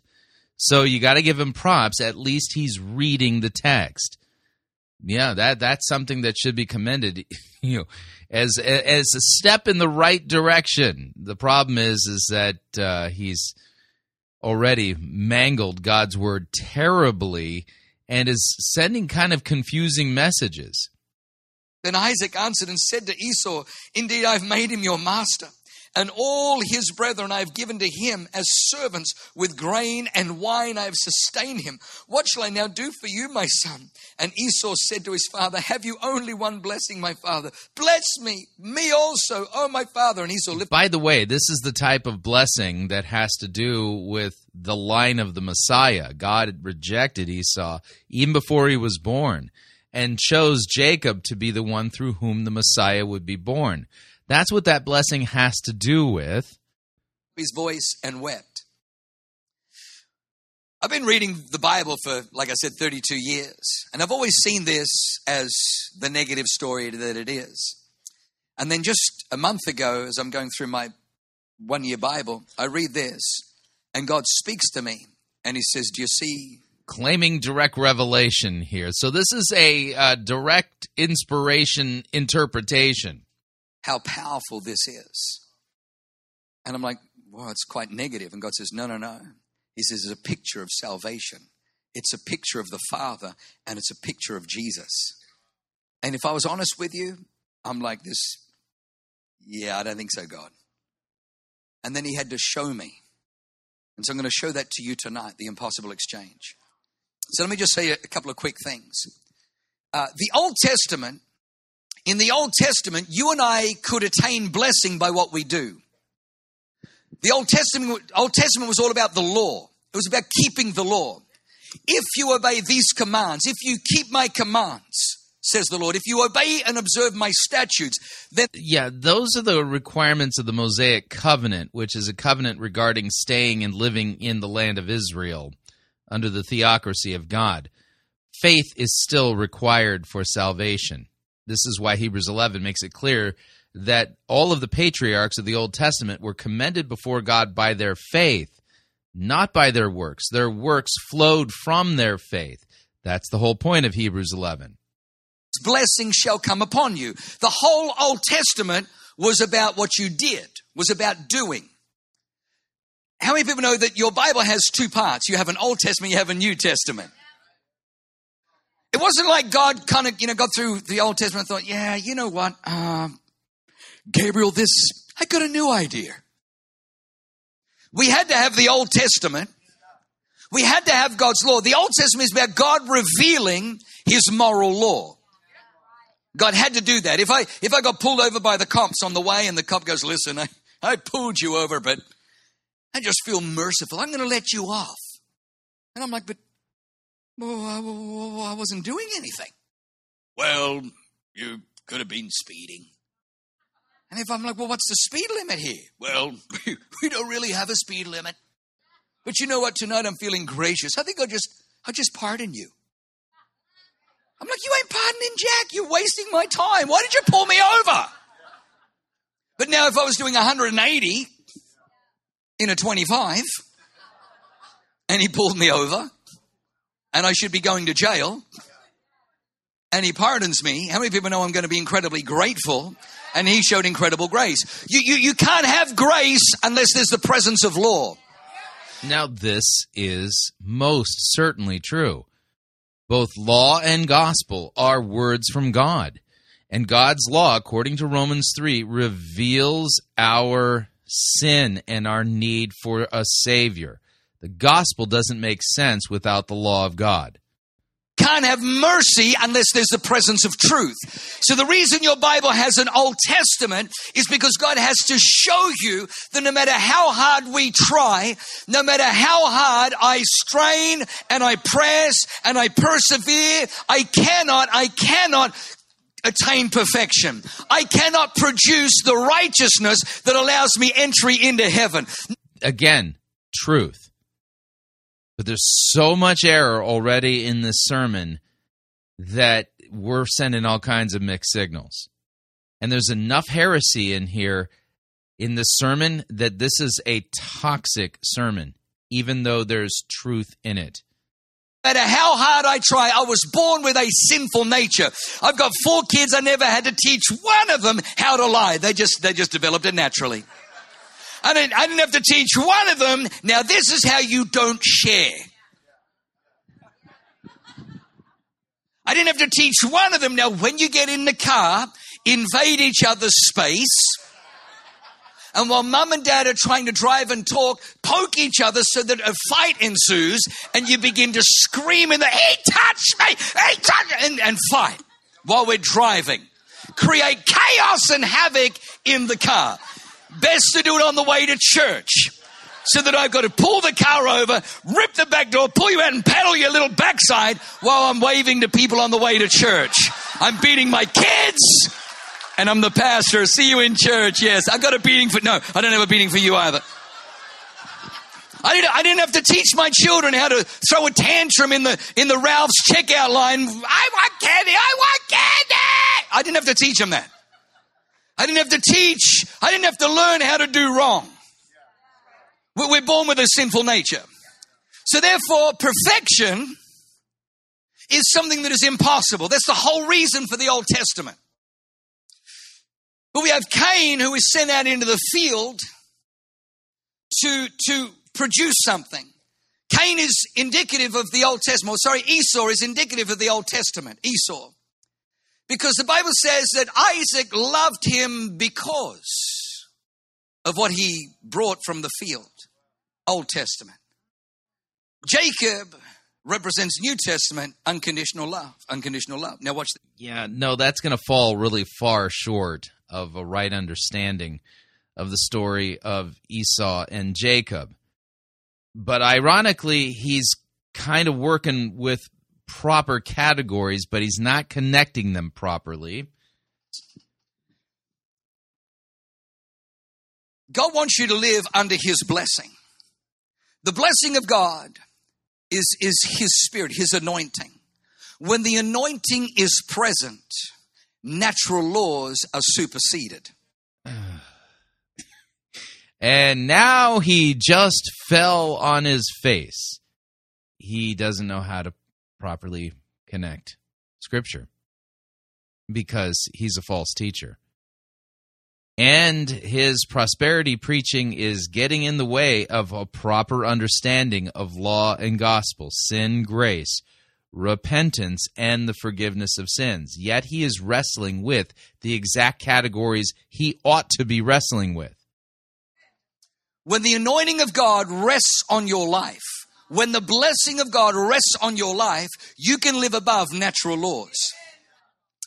When Jesus walked on water, he was living above, because the Bible says how God anointed Jesus of Nazareth with the Holy Ghost and with power, and he went about doing... This sounds a lot like a kenotic Christology, which would be a false Christology. And healing all who were oppressed of the devil, for God was with him. When Jesus opened the eyes of the blind, the anointing always supersedes natural laws. When Jesus took 5 loaves and 2 fish, Scott Sorensen, and fed the multitudes, is because the anointing supersedes natural laws. When we move... No, it's because Jesus is God in human flesh. That's the reason why. From Sydney to San Diego, and they said San Diego is a preacher's graveyard. When they said there ain't no spirit-filled churches over 300, when they said you need to understand there's no zoning for churches, you need to understand that the buildings are way too expensive, and we're just about to buy building 5, and we're looking at 427 acres out in Campo. I made a decision. If I'm walking in the anointing, if I'm walking in the blessing of God, I don't have to bow my knee and I don't have to submit to natural laws. You can live above. This is why we came, and this is the word for you. This is the good news for you tonight. The good news is we can live above natural laws. No, the good news, which, by the way, that's what the word gospel means. The good news is that Christ died for our sins in accordance with the Scripture, that he was raised again on the third day in accordance with the Scripture. That's what the beginning portion of 1 Corinthians 15 actually says.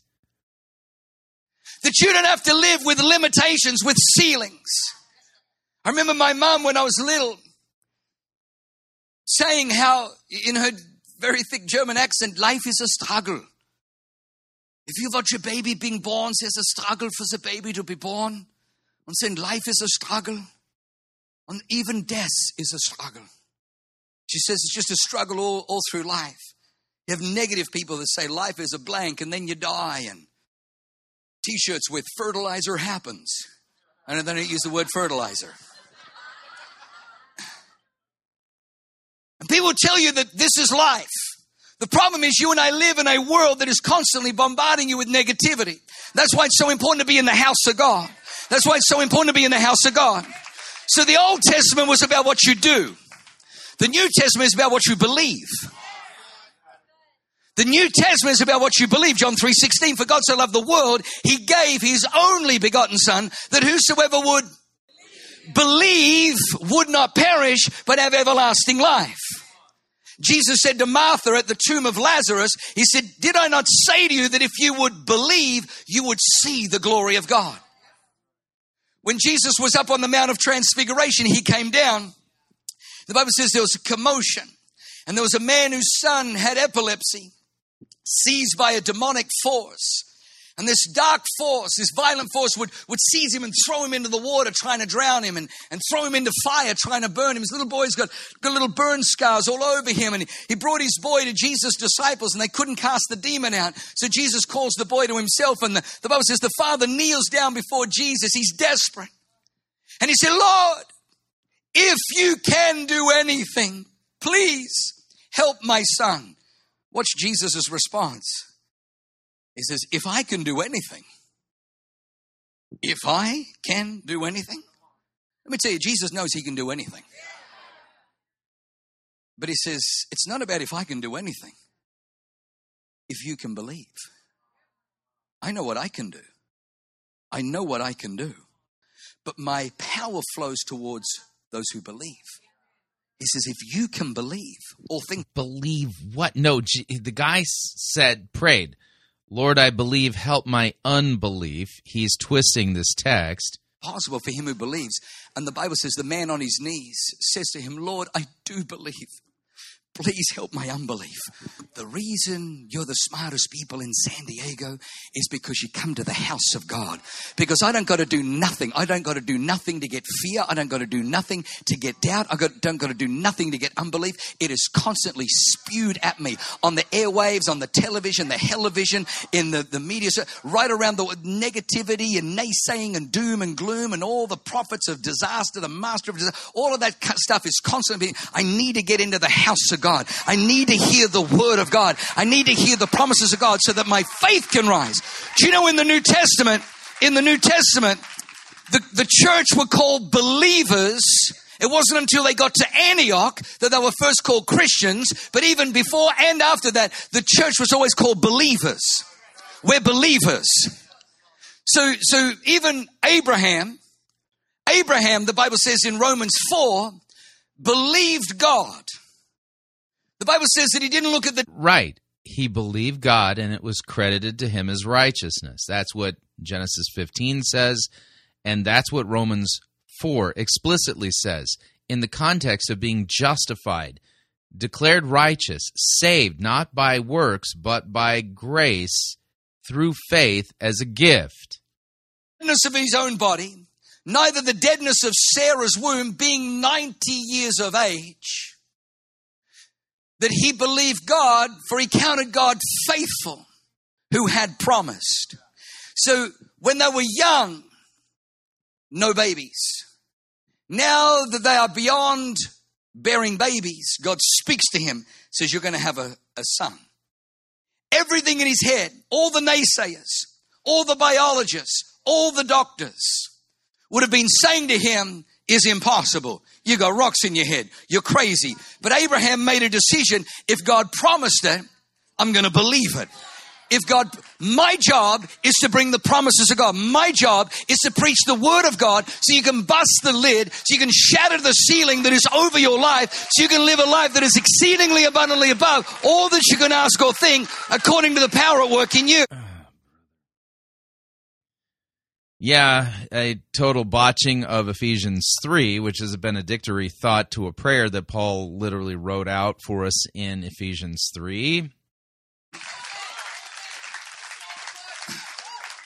So the New Testament is about believing. The Old Testament is about doing. Now watch this. So I'm perplexed with this story because I'm like, God, I don't understand this. How could this be you? Because Isaac is blind. He can't see. You're a God of vision. You're trying to tell me that we can deceive you to get into heaven? God uses such powerful pictures. It's almost violent to the text. But once you see this, it's so magnificent.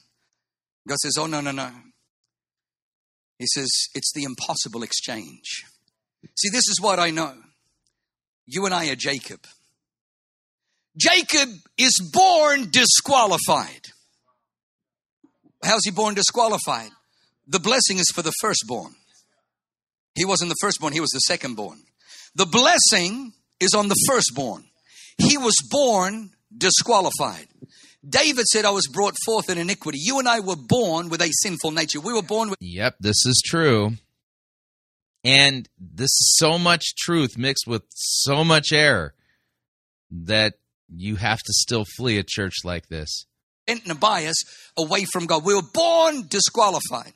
Second thing, Jacob does not have the correct covering. Mm-hmm. Yeah, now he's working the typology properly at the moment. To approach the Father to receive blessing. Sinful man can't stand in the presence of a holy and righteous God. Indeed, this is true. So I do not have the right covering. That's why Jesus had to go to the cross. Yep. Again, true. On the cross, the Bible says, God made him who knew no sin to become sin, so that you and I might become the righteousness of God in Christ Jesus. The third one is Isaac recognizes the voice. He says, the voice is Jacob's. The voice is Jacob's. In Australia right now, the ATO, the Australian Tax Office, if you call to try and find out how much taxes you owe, you call the number and you don't speak to a human, you speak to a machine. But they get you to repeat this phrase. And the phrase is, my voice identifies my identity. No, sorry, my voice identifies me. My voice identifies me. And they go, welcome, Jurgen Mathesius. Thank you. You may be intelligent, but you can't read, obviously. And it identifies me. 7 billion people, and every single human being has a different voice print. So Isaac recognizes something's fishy. 3 times he asks, are you really? Are you really? Are you really? Now this is where it gets powerful. Many years ago, I was on a plane, and I was just so impacted and so impressed with the Ark of the Covenant. So I drew a picture of the Ark, and if we can throw that up on the screen. So I drew this picture of the Ark of the Covenant. The Bible says the Ark was acacia wood overlaid inside and outside with gold. And then God gave Moses the instructions. He says, I want you to make 2 cherubim out of one lot of gold that face one another over the mercy seat. This here is the mercy seat. And he said, and I will speak to you from between the cherubim. He says, and once a year on Yom Kippur, or the Day of Atonement, he says, the high priest is to go and take a lamb, 1 year old, perfect, without blemish, and sacrifice it on behalf of the people. And then he's to bring some of the blood, and he's to go into the Holy of Holies. He's to go behind the veil into the very, very presence of the Almighty. And he's to come and he's to place the blood here on the mercy seat. And he says, and behold, when that happens, I will forgive Israel all their sins, and I will remember their sins no more. And then he says to Moses, he says, and I will speak to you from between the cherubim. That's where my presence would dwell. And so as I'm on the plane, I just kind of drew the glory. And then I saw it was like a cross. And so I put Jesus on there. And then I began to see Jesus on the cross, a thief on the right, thief on the left. And there's a whole nother message in there I won't get into. But watch this. So I began to see the mercy seat. And I began to see the Ark of the Covenant. There are 3 items in the Ark of the Covenant. The first one is the 10 Commandments. The second one is the pot of manna. You know, the manna that came from heaven, the bread of heaven. The third one is Aaron's rod that had budded. And I thought, they're the 3 things that God wants in our life. He wants, his laws in our heart. And, he wants us to trust him for provision. And he's a God that wants us to trust his leadership. And absolutely those things are true. But God says, no, the reason that they're in there is because there were the 3 violations. There were the 3 disqualifications for the Israelites from entering into all that God had. Because before Moses even got to the bottom of the mountain, the Israelites had already broken the commandments, and Moses had to smash them and then go back up for another 40 days and bring down a second set. And that's the one that's in there. They rejected his leadership, and so they had to bring Aaron. So we have this tendency to reject God's leadership over our life and become independent and rebellious and do things our own way. And he says, and then as far as releasing God's supernatural provision, we withhold the tithe and we have a closed window over our lives. But God says to me... So notice, he claims that this is an inspired interpretation. And no, the manna has nothing to do with the tithe. This guy has taken parts of Scripture that are true and mixed them with so much error that this is still a toxic, and I mean spiritually poisonous concoction. When the blood is there, it satiates. Now watch this. So Esau is out hunting, Old Testament law. Jacob comes in. Jacob is disqualified, has insufficient covering, and his voice gives him away. But Rebecca prepares the food. She's like the Holy Ghost. She prepares the food the way the Father likes it. And she gets some of the skin of the sacrifice. She gets some of the skin of what's just been slaughtered. And she covers her boy. Because Jesus on that cross, he made an exchange. He took your sin and my sin, and he became sin. Yep, this is true. He made an exchange. He gave you and I his righteousness. That's why she went into the wardrobe and she pulled out Esau's clothing and she clothed him with Esau's clothing. So that the father, the voice is Jacob's, but the smell is Esau, the smell of my son. Now, how can this be God? Because Isaac is blind. Isaac is blind. So I said, God, this can't be you because Isaac is blind. And God said, I set this whole thing up. It's a picture. The picture is this, that God will not see through the blood. God will not see through the blood. The Bible says the wages of sin is, come on, the wages of sin is, the blood says somebody died. If you had a bill, if you had a fine for $1,000 and then you go and pay the fine, for that person to then come up to you and say, well, you still owe me. I still think that you're like, what are you talking about? There was $1,000 fine and I've paid the $1,000. Get off my back. And if they keep, no, I had God is so perfect that once the fine is paid, it is forgiven. So God has instituted this incredibly powerful place where Jesus is not just the lamb, but the Bible says he's also the high priest. That when he died on the cross, he entered through the veil into the temple not made with this is Hebrews, by the way, the book of Hebrews. So again, this part's true. Human hands. And he went into the Holy of Holies in heaven. This is all a shadow and a type of the the picture in heaven, and he went to the very, very mercy seat before the Father, and he put his blood there to cover our sin, to cover our unrighteousness, to wash away our disqualifications. So now whosoever believes in him, if any man be in Christ, he is a new creation, so that you and I in Christ can now approach the Father. And even though you and I know that we are disqualified, even though that you and I know that we sin, even though we know that we're jacked up, even though we know that we're dysfunctional, even though that we know that we're broken, even though that we know that there's all kinds of issues in our life, because of Jesus, we can come before the Father knowing that he recognizes our voice and that our voice disqualifies us. However, when we go before the Father, the blood of Jesus covers all. Cue sappy music, by the way. This is an emotional manipulation technique designed to create the false impression that God the Holy Spirit is now descending on the audience to help them make decisions of some kind.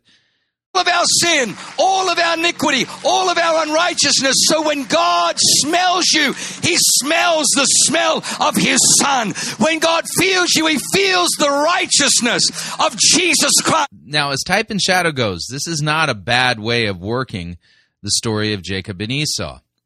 It perfectly fits with the gospel and with the idea that we are clothed with the righteousness of Christ. Very good picture.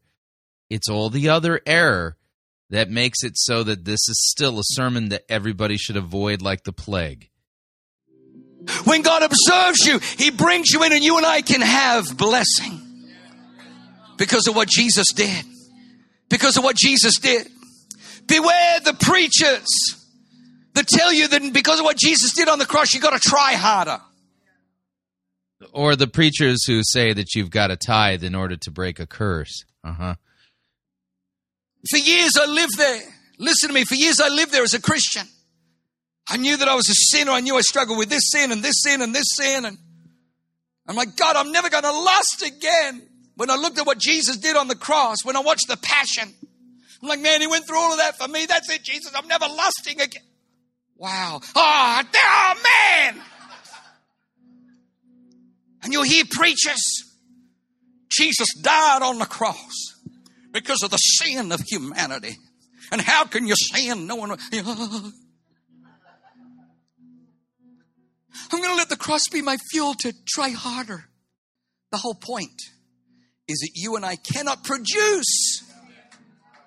We can't produce. Somebody had to sacrifice. When you come believing for the impossible exchange, it snaps and breaks the power of sin over your life. Now watch this. Not exactly. We still have a sinful nature. You'd have to qualify that using biblical texts. I was talking to my handsome son last night, and he read a particular book by a particular preacher who can be a little bit severe. He said, Dad, after reading the book, man, I felt like I wasn't even saved. And I said, you know, it's interesting. The Bible says through the first man, Adam, because of his disobedience, death came to all men. But because of the second Adam, Jesus, because of his obedience, righteousness and eternal life came to all men. When you read your Bible, you will find all the way through your Old Testament, they had to do sacrifices. Every 7 weeks, there was pretty much a new sacrifice.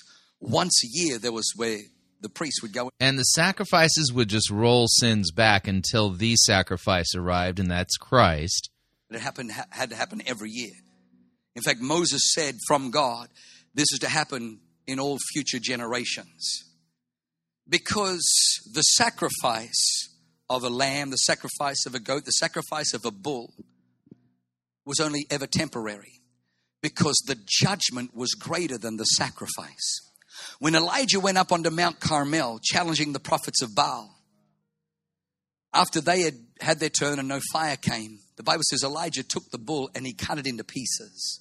And then he placed it on the altar. And then the Bible says he poured water on it. 1 time, poured water on it, 2 times, poured water on it 3 times. And then he cried out to God. And the Bible says the fire of God fell from heaven, consumed the bull, consumed the wood of the altar and licked up all the fire. Why is that? Because the judgment was greater than the sacrifice. Until Jesus. Until Jesus. When Jesus Christ, the Lamb of God, was nailed to the cross, the Bible says the darkness came over the land from the 6th hour to the 9th hour, from 12 p.m. to 3 p.m. in the afternoon. Darkness came over the whole land because God was extracting the sins of humanity, your sin and my sin, and placing it on his son Jesus. And then the Bible says at 3 p.m., Jesus on the cross cried out with a loud voice, Eloi, Eloi, lama sabachthani, my God, why have you forsaken me? Because it was at that moment, for the first time in Jesus' life, he felt the separation. He felt the Father tear himself away because God cannot be yoked to sin. And so the Father turns his back on Jesus Christ as the wrath of God comes upon Jesus' body on the cross. And Jesus in agony is on the cross. But watch this. He doesn't die there. He doesn't die until these words leave his lips. Once the full judgment and the full wrath of God comes upon Jesus, he says, it is finished. It was the first time in human history that the sacrifice was greater than the judgment. It was the first time in history the sacrifice was greater than the judgment. Yeah, as good as that sounds, that's a category he's created.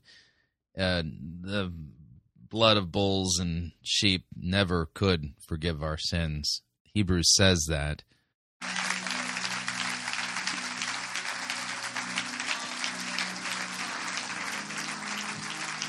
To believe anything less is to say that Adam's sin, Adam's mess up in the garden is more powerful than Jesus' obedience, than Jesus' sacrifice and Jesus' crucifixion. That's a lie from the pit of hell, my friend. I got to tell you, what Adam lost in the garden, Jesus recovered on the cross. Jesus recovered on the cross. Jesus is the perfect sacrifice. He is the sinless. He is the blameless. He is the spotless. He is the righteous Son of the living God. And he died on a cross in your place and my place so that in Christ I can go before the Father knowing I'm disqualified, knowing my voice says that I was born disqualified, but I can go before the Father, and because of the blood of Jesus, he doesn't see my sin. He doesn't see my disqualification.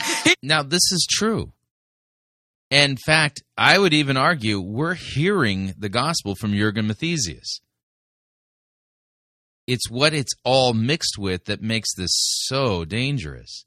The gospel has become the bait on the hook for his prosperity heresy. All he sees is blessing. He reaches out his hand and blesses me. I don't deserve it. It's his goodness. This is his plan. This is his plan. This is the good news. This is what we preach. The impossible exchange. I'm going to heaven not because of me. I live in blessing not because of me. I live in blessing. Yeah, but you just said you lived in blessing at the beginning of the sermon because you tithe. Mm-hmm. That's why the Bible says, if you read Revelation, it says when they stand before Jesus, they take their crowns. The Apostle Paul says, man, I'm not far from departing. I know that my death is imminent. He says, there is laid up for me a crown. God has got a crown for you being faithful. But then you fast forward to Revelation. The Bible says they're in front of Jesus, the Lamb. And the Bible says they bow their knee and they take their crowns and they cast their crowns before him. They cast their crowns before him because they know the only reason we were able to do what we did was because of you. That's why they sing the song of the Lamb. That's why we're so passionate. Oh, I don't think I like this church. They're all down the front, like all hyped up, aren't they? Look at them. They've got their hands lifted and they're jumping. I don't think you should be jumping in church, Marsha. I don't know if I agree with jumping in church. I think it's all hype, isn't it? Look at him. Look at him go. Look at him. when you recognize what Jesus did, when you recognize that you are disqualified, and because of what He did on the cross, the blessing of God, the favor of God, the promises of God, the goodness of God, the loving kindness of God, the healing. Friend, there ain't nothing like Him. There's nobody like Him. Come on, one more time, give God a great shout. Come on. Come on. Come on, just thank Him right now. Thank Him right now. Call them to repentance now. Preach the law. Call them to repent of their idolatry, of their blasphemy, of their dishonoring of their parents. Call them to repent for their murder, for their adultery, for their thieving, for their slander, for their coveting. Call them to repent and to trust in Christ and what He's done for them on the cross, that they are forgiven of all of these sins. Come on, take 10 seconds and just thank God for the impossible exchange. Thank Him for the impossible exchange. We bless You, Lord. We magnify You. Lord, we exalt You. We bless You. Hallelujah. Stay standing. Stay standing. We're out of time. I'm going to have the band. All right. Yeah, I think you get the point. There was a lot of truth in there, and even the gospel. Mixed with so much error that, yeah, again, the only way I could describe it is that the gospel became the bait on the hook of the prosperity heresy that he preached earlier. Yeah, still can't recommend C3 Church because all of that error is going to undo all of that truth. This is sadly true. So what'd you think? Love to get your feedback. If you'd like to email me regarding anything you've heard on this edition or any previous editions of Fighting for the Faith, you can do so. My email address is talkback@fightingforthefaith.com, or you can subscribe on Facebook, facebook.com/Pirate Christian. Follow me on Twitter. My name there @Pirate Christian. Till tomorrow, may God richly bless you in the grace and mercy won by Jesus Christ, His vicarious death on the cross for all of your sins. Amen.